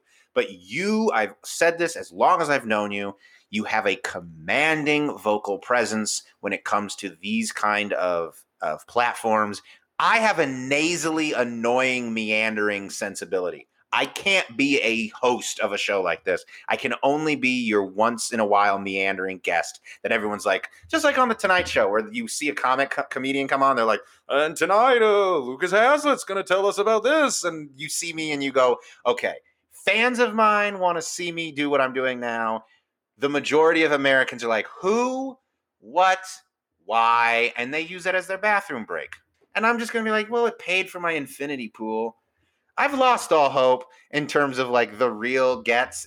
I see who wins. The game's over, my friend. Again, I feel like a backup quarterback. I feel in my gut like look, we can talk about Steve. Hey, how about this? I'm ready. I've got the transition ready for you, man. But like you keep blowing past the signal. like you really have some stuff off your chest. Wait. Look, I'll just record the word Steve Bono, and you can layer that in wherever you feel like it's relevant. So that it's just me going on and on. Steve Bono, man, big dick. Steve Bono, Civil War Colonel. Like, the podcast will be like, Eric, you have to go to Vulture and suck somebody's dick, Steve Bono. And then you're going to know that these motherfuckers are just putting their friend Steve Bono into that. Look, let's talk a little bit. Let's talk a little bit about Steve Bono. I think we should just dive right in and stop fucking around, Eric. Get your show together. You know what? Honestly, Lucas, a lot of the people that like my podcast are people that know me from New York. They know you as somebody that we did comedy together. Yeah. So if I put this out to my newsletter and those people, I bet this will be... You have a newsletter? It's like that? Really? I have 1,000 people on my newsletter, motherfucker. That's pretty good. It's a pretty goddamn decent newsletter. The point is, I got a newsletter. I bet this episode will do really well just by virtue of that. I think what we should talk about is that the year following Steve Young's redemptive Super Bowl win, where he finally got the monkey off his back after all those years of being a backup to Joe Montana, the following year, Steve Bono went 13-3 as the fucking starting quarterback of the Kansas City Chiefs, only to lose in the playoffs to Jim Harbaugh and the Indianapolis Colts in one of the worst, most pathetic field goal kicks of all time. You know, he threw 3 picks. Okay, I didn't look at how he played? He got benched in the third quarter. Did he really? Yeah, he played like crap in that game. Oh well, there it is. Well, fuck him. Yeah, so he can't blame it totally on the kicker. He played like garbage. That's and the fair. Colts, I think the Colts just had one of those like, holy shit, we're playing out of our mind games. I mean, the real thing about Steve Bono is that like he had extended success every time he played. Like when he came in for Steve Young in 91 and won 5 out of 6. Yep. Yeah, and like had good numbers. Like you look up the games, like he played well. Now, obviously, he's got like a fucking super team with him, but like. Speaking of which, say who he has. Who's his receiver? Jerry Rice. Jerry Rice. How fucking dare Randy Moss suggest that Jerry Rice is the third or fourth best? Fuck you, you fucking idiot. Jerry Rice is not only the greatest wide receiver in the history of football, up until Tom Brady, I think he was the best football player of all time. So Randy Moss is out of his fucking mind. You know who doesn't get included in greatest football player of all time who might deserve more consideration? Can you tell me what position he played? Cornerback. Cornerback? Cornerback. It's not. Is it going to be Deion Sanders? Deion Sanders. You're goddamn right. It's Deion Sanders, 1994-95 Super Bowl champion 49ers, baby. Deion Sanders might be the best football player ever. He might be the most talented football player ever. Dude, when he was in his prime, it just completely shut off half of the field. Literally, Deion Sanders would get mad at you for suggesting that he ever was not in his prime. That dude was prime time. Must be the money. Didn't he play in Washington at the end?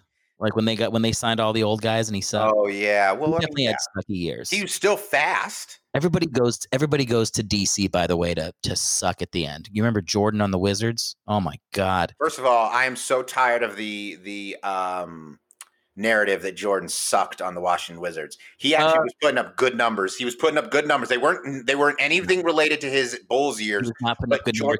He was the only guy that could shoot on the team, so he had like a crazy usage rate. He was not putting up good numbers, and the team was horrible. The team was horrible. Part of the reason they were horrible is because all the players are like, I guess give the ball to Michael Jordan. And he couldn't do anything other than a turn. Dude, I lived in DC. I remember watching games where he was like bricking dunks.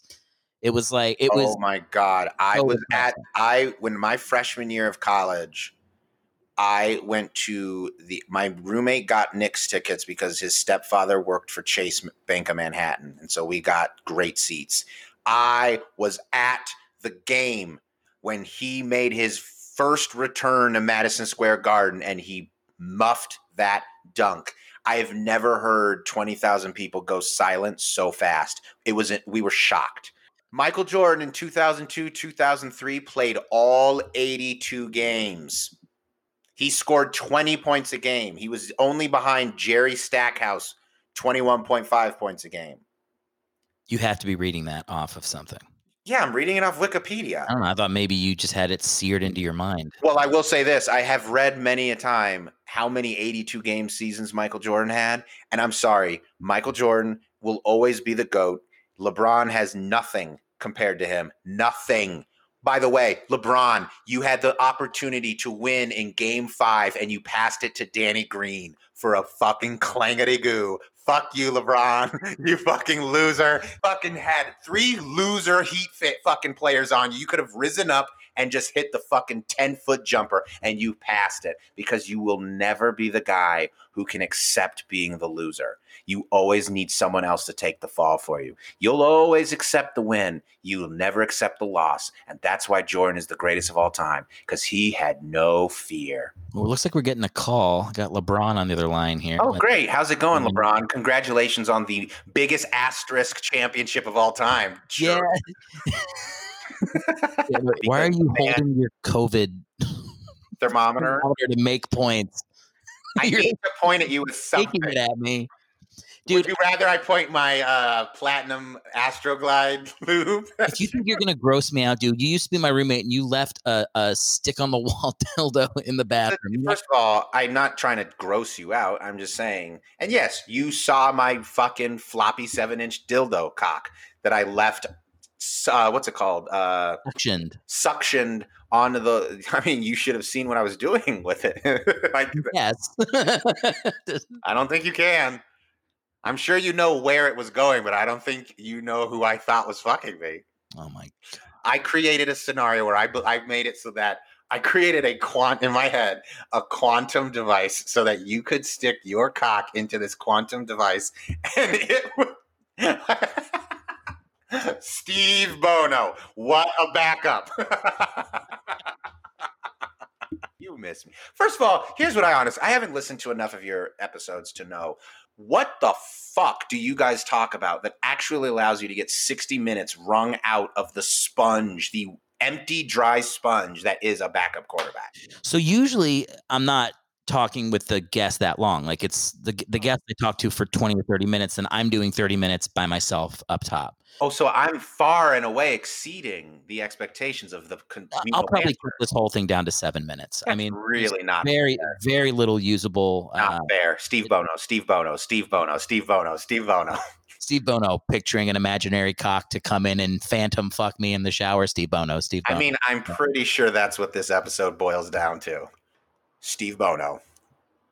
He is. We tried to transfer into Steve Bono like 35 times.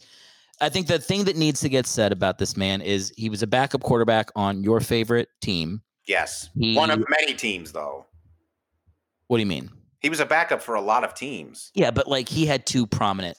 Yes, he was decent on the Niners. Right in the sweet zone of me being of age to really appreciate what the Niners were. Because you got to also, just for context for the fans, I say I'm a Niners fan. Don't think I was like watching The Catch. I wasn't born yet. Don't think I was, a fucking sports aware 5-year-old who was like, wow, they really kicked the Broncos' ass. I wasn't old enough to really appreciate them. It really wasn't until they defeated the Cowboys in 94-95 that I really was even aware that the Niners were a decent team. I was like 11 going on 12 at the time. So that is the moment, because it's all been downhill since. That was their last Super Bowl win. I'm the same way with the Eagles. Like I know because I was in like Germany and South Korea. I was all over the country when I was a little kid. But the first game I remember watching as an Eagles fan was, I think it was in the 96 playoffs against the Lions with Ray Rhodes as the coach and Rodney Peete as the quarterback. Rodney Peete. Fucking Holly Robinson's husband. Yeah. She was wearing the pants. She wore the pants. When you're on head of the class, you wear the pants. That was her, right? Or no, that was Robin Givens. I don't remember. She was on 21. She was on 21 Jump Street. Yeah, but wasn't she also in like a sitcom? What was the sitcom she was on? Mr. Cooper. Hanging with Mr. Cooper. All right. That was White Guy Nervous. Am I quoting the wrong, mostly black TV show pause that I gave there? Is Mr. Cooper Family Matters? Do you guys do on your podcast? Do you do any like questions to like just prompt some sort of a conversation from me to get me on track? Because now we're talking about Mr. Cooper. Because I might have adult onset OCD, or ADHD. I have it too. The thing we were talking about was like, what age does the team take hold for people? I don't think it takes hold for most people when they're that young. Like I have friends here, like in DC, who I guess could remember the Redskins winning in 90 or whenever they beat the 91. Oh, the Dolphins? No. Yeah, the Redskins won. They beat the Bills in 91. Yeah. With Thigpen? No. What was his name? Rippon. which was, by the way, the same year Steve that Bono, Steve Bono won 5 games. Yeah. We clearly memorized the same couple paragraphs of Look, hey, don't fucking tell them how the hot dog sausage is made, bro. They know, dude. They know that I'm just reading the Wikipedia page in the beginning and kind of loosely memorizing stuff. I'm not reading. I did my research earlier today when you texted me. I looked up Steve Bono just to confirm, because it was deep in the subconscious in the memory banks. I had to open up that Inception vault 10 years ago. You and me saw Inception in the movie theater in July in Harlem. 10 years later, Tenet. Okay. You got to go see it. It's not great, but it's good enough. What? How is that a recommendation for a movie?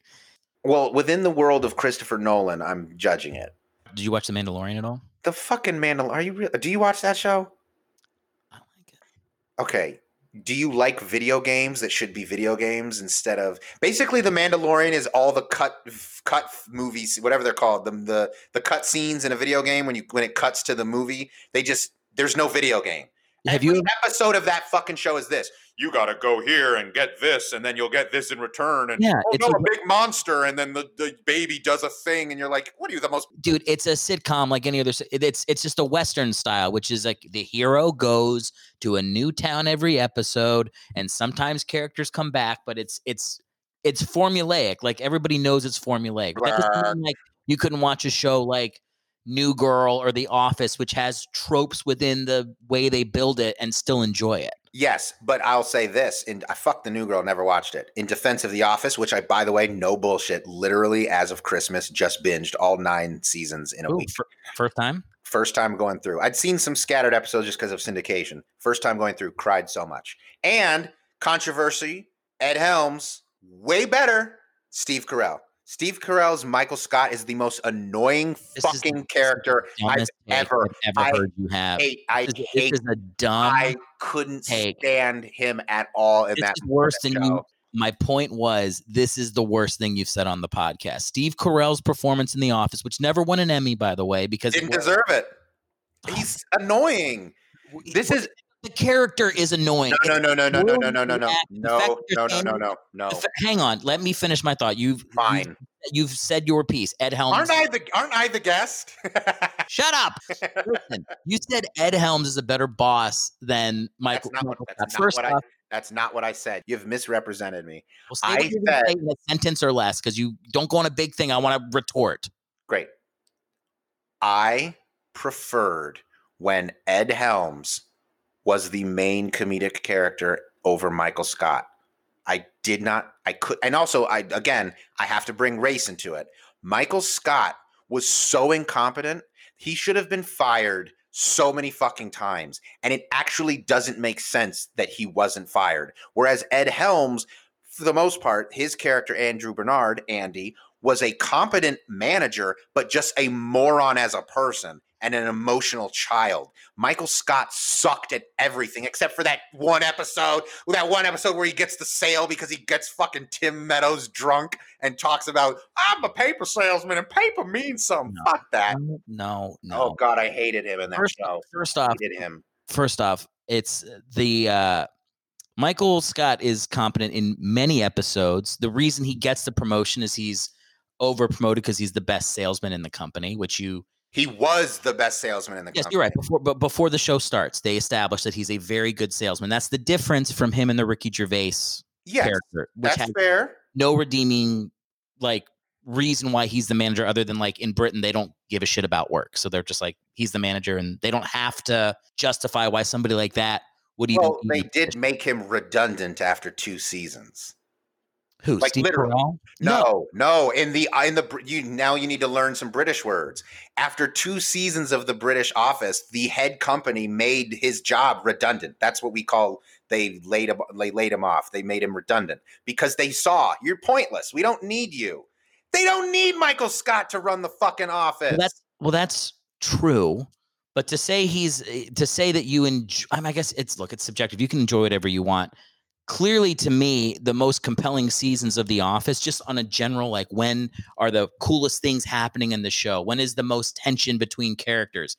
It's obviously the first 5 seasons where Jim and Pam are will they, won't they? Michael Scott, they change from the first season to the second season where he becomes more Dumb. empathetic.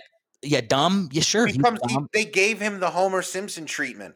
And as you can tell in the later seasons of Homer Simpson, from seasons 12 on, he's too dumb. They also give him redeeming moments. They also make a point to show how lonely he is, how much he craves people's attention. They show how vulnerable he is in those moments.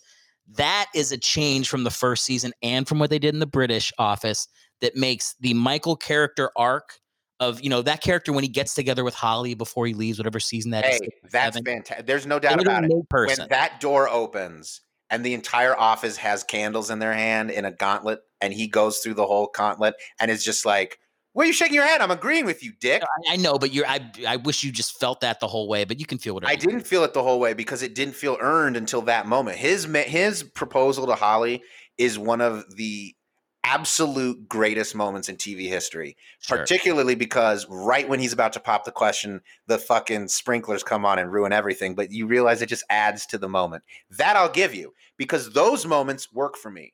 The moment, the best Michael here, the best Michael Scott moment of all is real early on during the Dundies, the award show at the Chili's. That's Michael Scott at his best, where you realize he's just overzealous about wanting to be thought of as a fun, cool boss. It just goes too far.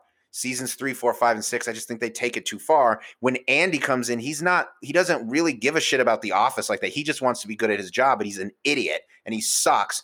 But he's a more compelling character to me. I just enjoyed Ed Helms more than I enjoyed Steve Carell. I thought Steve Carell was so annoying. In other words, I'm saying I prefer the backup to the starting quarterback of the office. See how I do? I had this all planned that I'm bringing Andy Bernard. I hope you did not have that planned. I had it all that would be planned. That would not speak well to you if that was planned the whole way. Nothing speaks well to me. That's why I don't even have 1,400 followers on Instagram. Why did you delete your post? I deleted all of my posts because I saw a post on Instagram that made me realize how unbelievably false not only the gram is, but the people who comment on people's pictures and whatnot. How it's this complete. Do you remember the movie Ready Player One? I never saw that movie. Are you familiar? Okay, then I'll use the main. I'm familiar with the story. The Instagram is like the oasis, where it's a place that everyone goes to pretend that their life is funny, that their life is fantastic. And I saw someone post a picture of themselves that everyone was like doing the comment stream of like, where you call each other like king, that whole queer shit of like calling someone like, "You're my king, girl king, queen, girl king," all that fucking faggy shit that I can't stand. I'm a homosexual, by the way, and I find that shit to be irredeemably faggy. And it's so fucking empty and stupid. And I just got fed up because how can a person who looks at how empty and venal and vacuous and craven and callow and shallow people behave on that, and yet I don't have a following. So how big a loser am I that I can't even navigate this fucking game to figure out how to get a following and be of any importance to anybody? And so I was just like, who are you kidding? Don't have posts because nobody gives a fuck. You're the only one that obsesses over this shit of who's liking it, who's not liking. That's lame. I'm a loser, so the only thing I could do to gain any power was to completely delete my entire presence on it so that future versions of people who are like, well, let me check his social media to see if he's someone that we should invest time in. You're going to go and go, oh, there's no presence here. Meaning that is how I'm going to game the system, by making it look like I've made a conscientious choice to never participate. That's how I'm covering my tracks of not being successful on Instagram.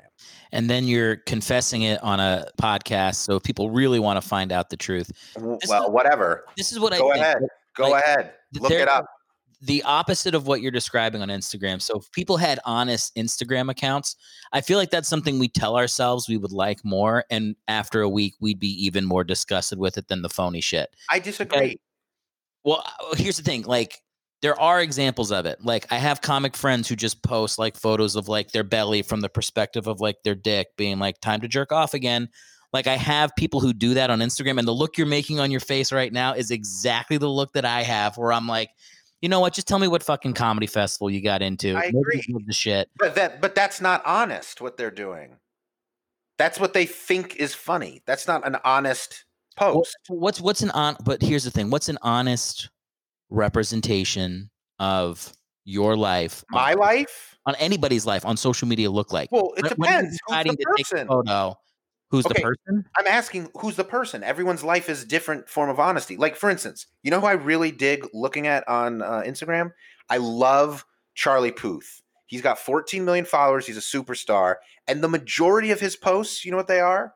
They're him in his music studio. And that's what he is. He's a fucking musician. It's him in his music studio being like, I just made this song.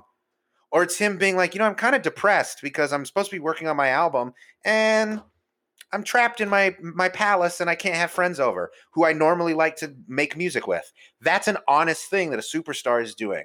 I love it. That's cool. Okay, let's say you're some hot fucking gay influencer. Don't show me you working out at the gym. Who gives a shit? Show me what you're actually doing, what your day is like. Your day is not lifting weights in the gym with, showing off your body. You're only doing that because you're hot and you want to show off your body. Well, if you're hot and you want to show off your body, just fucking show me your cock and your balls. That's what I really want. I don't give a fuck about your abs. I think this is my point, man, is like it's subjective and it's from person to person. I agree. That's what happened when people used to shit on Dane Cook all the time, who I don't know if I would do comedy if I didn't listen to Dane Cook when I was 15 years old. Dane Cook's material back in those days was fucking awesome. I don't know why anyone hates on him. Well, I don't get it. I'll tell you why. And this Please. is something like I've listened to. We've established now we both like Patrice O'Neal. I love Patrice O'Neal. I've listened to him defend Patrice O'Neal to other more self-important comics. Wait, say that again? To other more self-important comics. You've heard who do what? I've heard Patrice defend Dane. Yes. Okay, that's not what you said the other time. You accidentally said you've heard him defend Patrice O'Neal to other comics. That's what you accidentally said. No. The point is that Dane Cook isn't going to do deep, introspective. It's not his brand. Because it's not even that it's brand. It's not him. It's not him. Like he is a person who finds value in doing a thing on stage and then walking off and being a different person. And he talks about that in interviews. He's like, yeah, I'm not the same person in my life that I am on stage. I'm not trying to show people a raw truth. Like I'm trying to make people laugh. And to me, that I got to cut you off. Here's why. I'm going to say another controversial thing that's going to burn a bridge. Ready?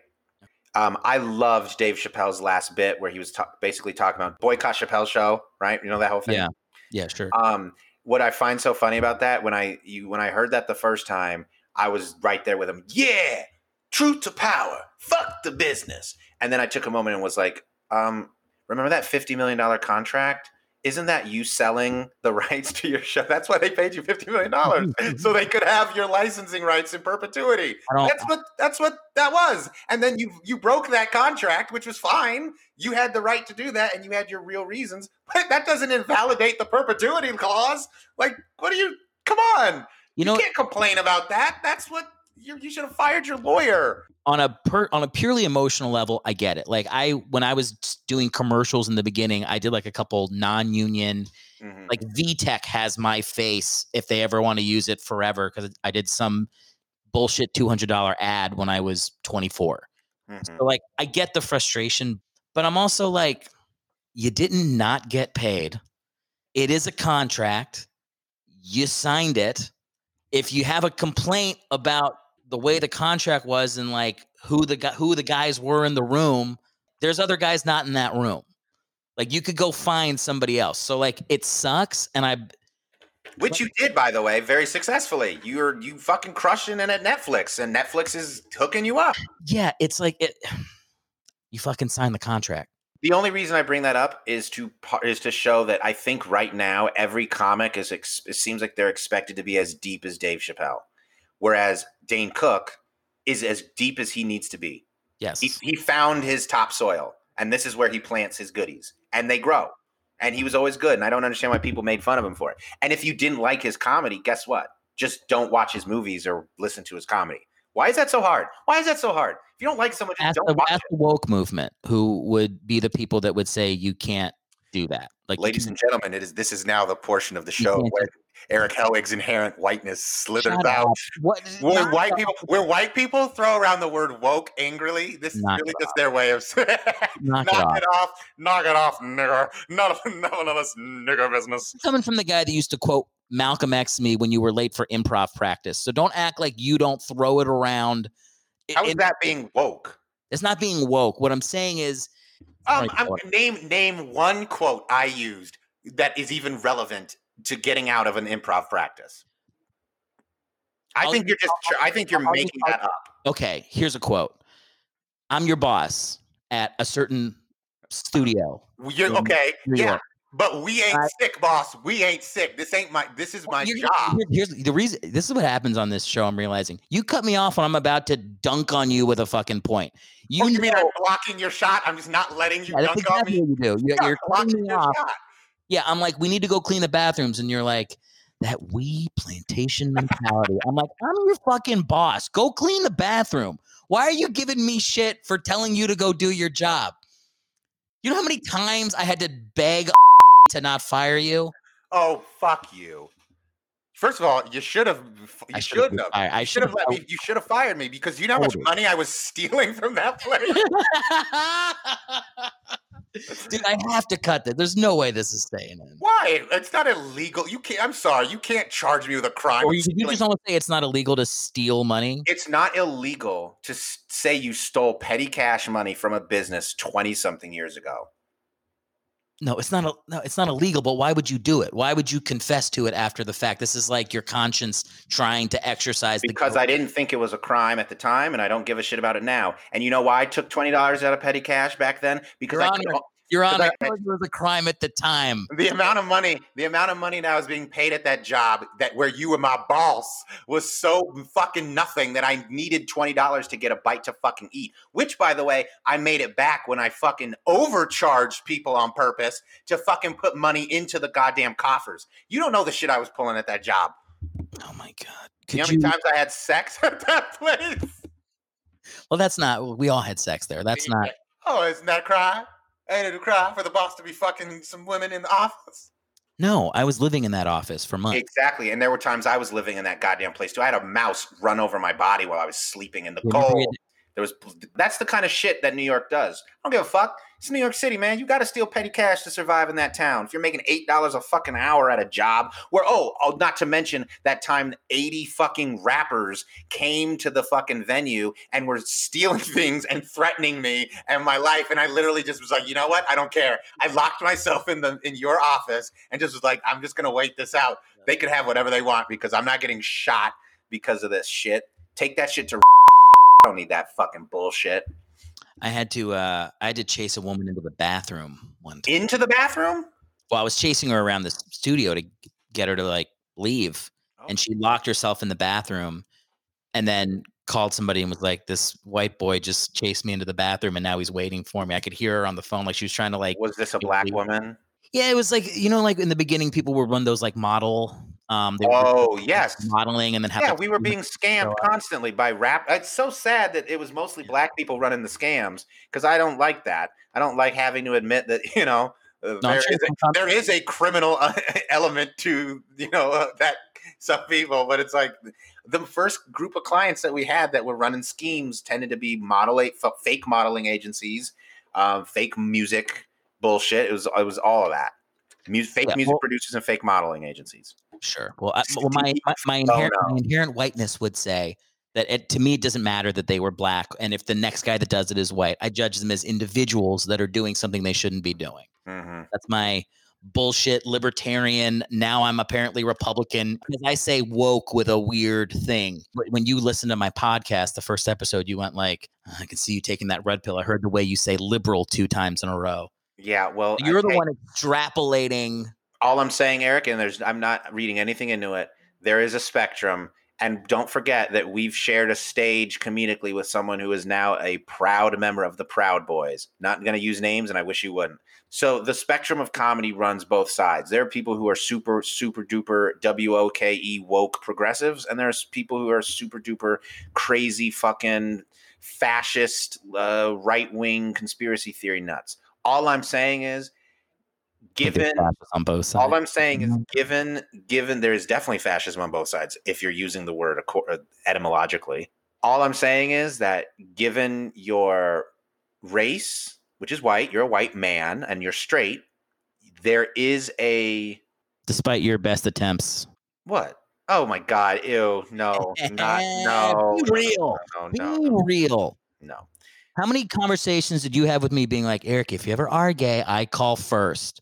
That was a real conversation for many years. I know, but I hate to burst your bubble, but that is a conversation I've had with hundreds of white men because it's so it makes them so uncomfortable to hear that because they're like, Anyway, first of all, I did once grab your cock during a show and you kicked me in the face. So that's street justice, baby.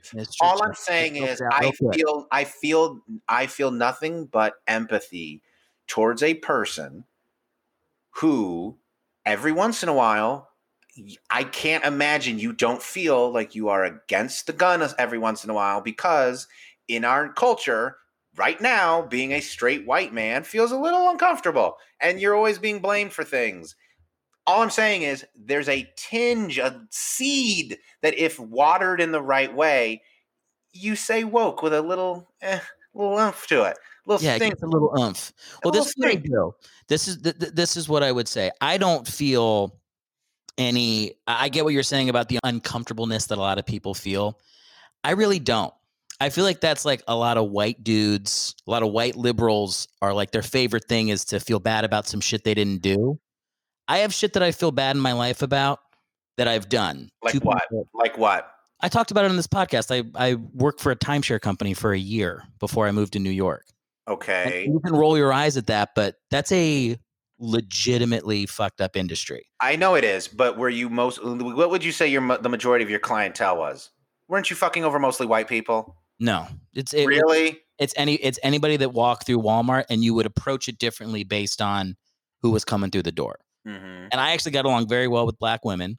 Mm-hmm. So they were because you're a handsome white boy who is not sexually non-threatening. So they were like, "Oh, okay, what you got to say?" Sexually non-threatening, yeah. Well, yeah. When you were 22, 23, you did not look like a rapist. No, I was a young nubile white boy hanging outside of Walmart, being like, "What's up, girl?" And I would just walk up to black women, and they were the easiest because honestly, like white women, black women, get your pitchforks ready. He just called y'all easy. White. And women. For the record, did you hear that sassy voice he went into? That's how I spoke. What's up, girl? Yeah, so that's what you do. It's you. What's the term I've heard people use? Code switch. Code switch. You do that with you talk differently to different people based on who's coming out of the door. And yeah, I would get the worst was middle-aged white women. They just don't like being bothered. They would just be literally hand up to you. This. They're the worst. I can say that because we both come from white women. We both so I can speak to that. Yeah. But the truth is black women are always easier to talk to, and talking to people was how I got people into these tours. So I sent a lot of black women into tours. And I think back on it now and I go, I wasn't sending some people were aware of what they were doing. I wasn't lying to them about. You sending them into what? So that was the job, is tours? The 90-minute tour. Of what? Timeshare. That's where they pressure sales you into buying some fucking week in Colonial Williamsburg. Yeah. And I was sending people to that. You were sending black people to Colonial Williamsburg. Not just black people. So you were a slave trader. It'll be worse when I tell you the name of the place. I can't wait. I can't say Give me a hint. Give me a hint. Did it have the term? Did it have the word plantation in it? Of course it did. Of course it did. Of course it did. Because it's Colonial fucking Williamsburg. Shady plantation. Sun breeze plantation. Can't say the name of the place. It was. You'll get sued. But no, I don't feel bad about sending. Well, how about this? Say it and just bleep it out. No, I don't want to have to bleep it out. Like, this fucking interview's gone an hour and a half. I'm already gonna have to do a lot of editing. So, oh, boo-hoo. I've given you all this gold. Steve Bono. dude, we got to end it. All right, man. Like, I can't have a 2-hour podcast. People aren't going to tolerate this. We're barely tolerating it. This is just turned into a conversation. This is just a catch-up Zoom. We should catch up more often so that when I have you on my podcast, we don't mention Steve Bono every 40 fucking minutes. And then try to see if I can remember Malcolm X quotes from when we worked at a. I mean, you got close. It's we sick, boss. We sick, boss. We sick, boss. We sick, boss. We ain't sick, but we is done with this podcast episode. Yeah, we are. Lucas, should I send people to your Instagram? Is it worth it, or have you already made it clear that you think it's I think you should send your listeners to the nearest church where they can light a votive candle on my behalf, so that. Pray for me. Pray for me so that I can post pictures on Instagram again. Have you really given up on this? Just tell them what your over. Handle is Over. Oh, my handle is my name, Lucas Zachary Hazlett. HAZLETT. ZACHARYLUCAS. Have fun with that, Tenet. Spell it backwards. Why because I just watched Tenet and it makes about as much sense as anything I've said right now. Enjoy Lucas's Memento style Instagram handle. Lucas, thanks for doing the show, man. And I don't know who's going to listen all the way through to this madness, but I'll tell you this: anyone who does, you're a fucking champion because you like to listen to two people who deeply miss each other and used to really, really care about each other. Talk. What the fuck? Used to care about each other? Yeah, we cared about each other a lot more then because we lived together, worked together, and did improv together. I don't care about you any less now that I don't see you. Is that okay? Wait. Don't. I'm talking. I'm talking about the words you just said to me. I know.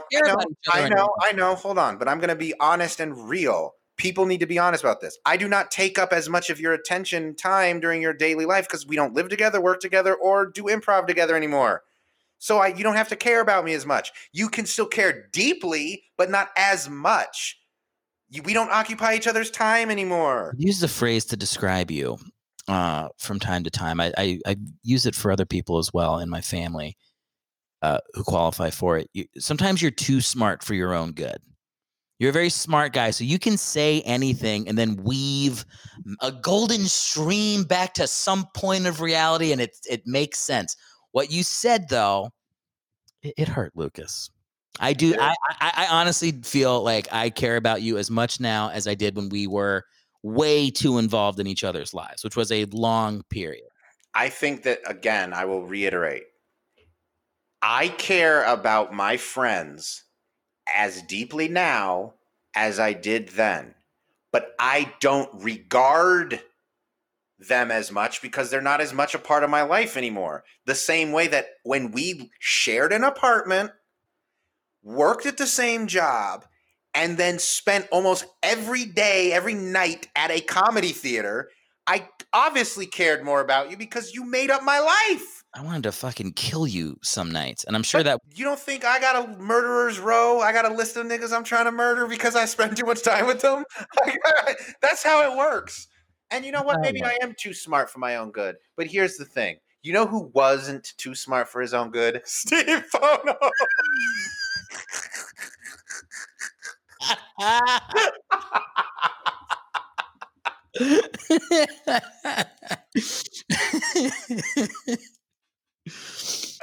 Good show, man. Thanks for doing it, and we'll obviously have you back, all right? Love it. Thanks for listening to the show.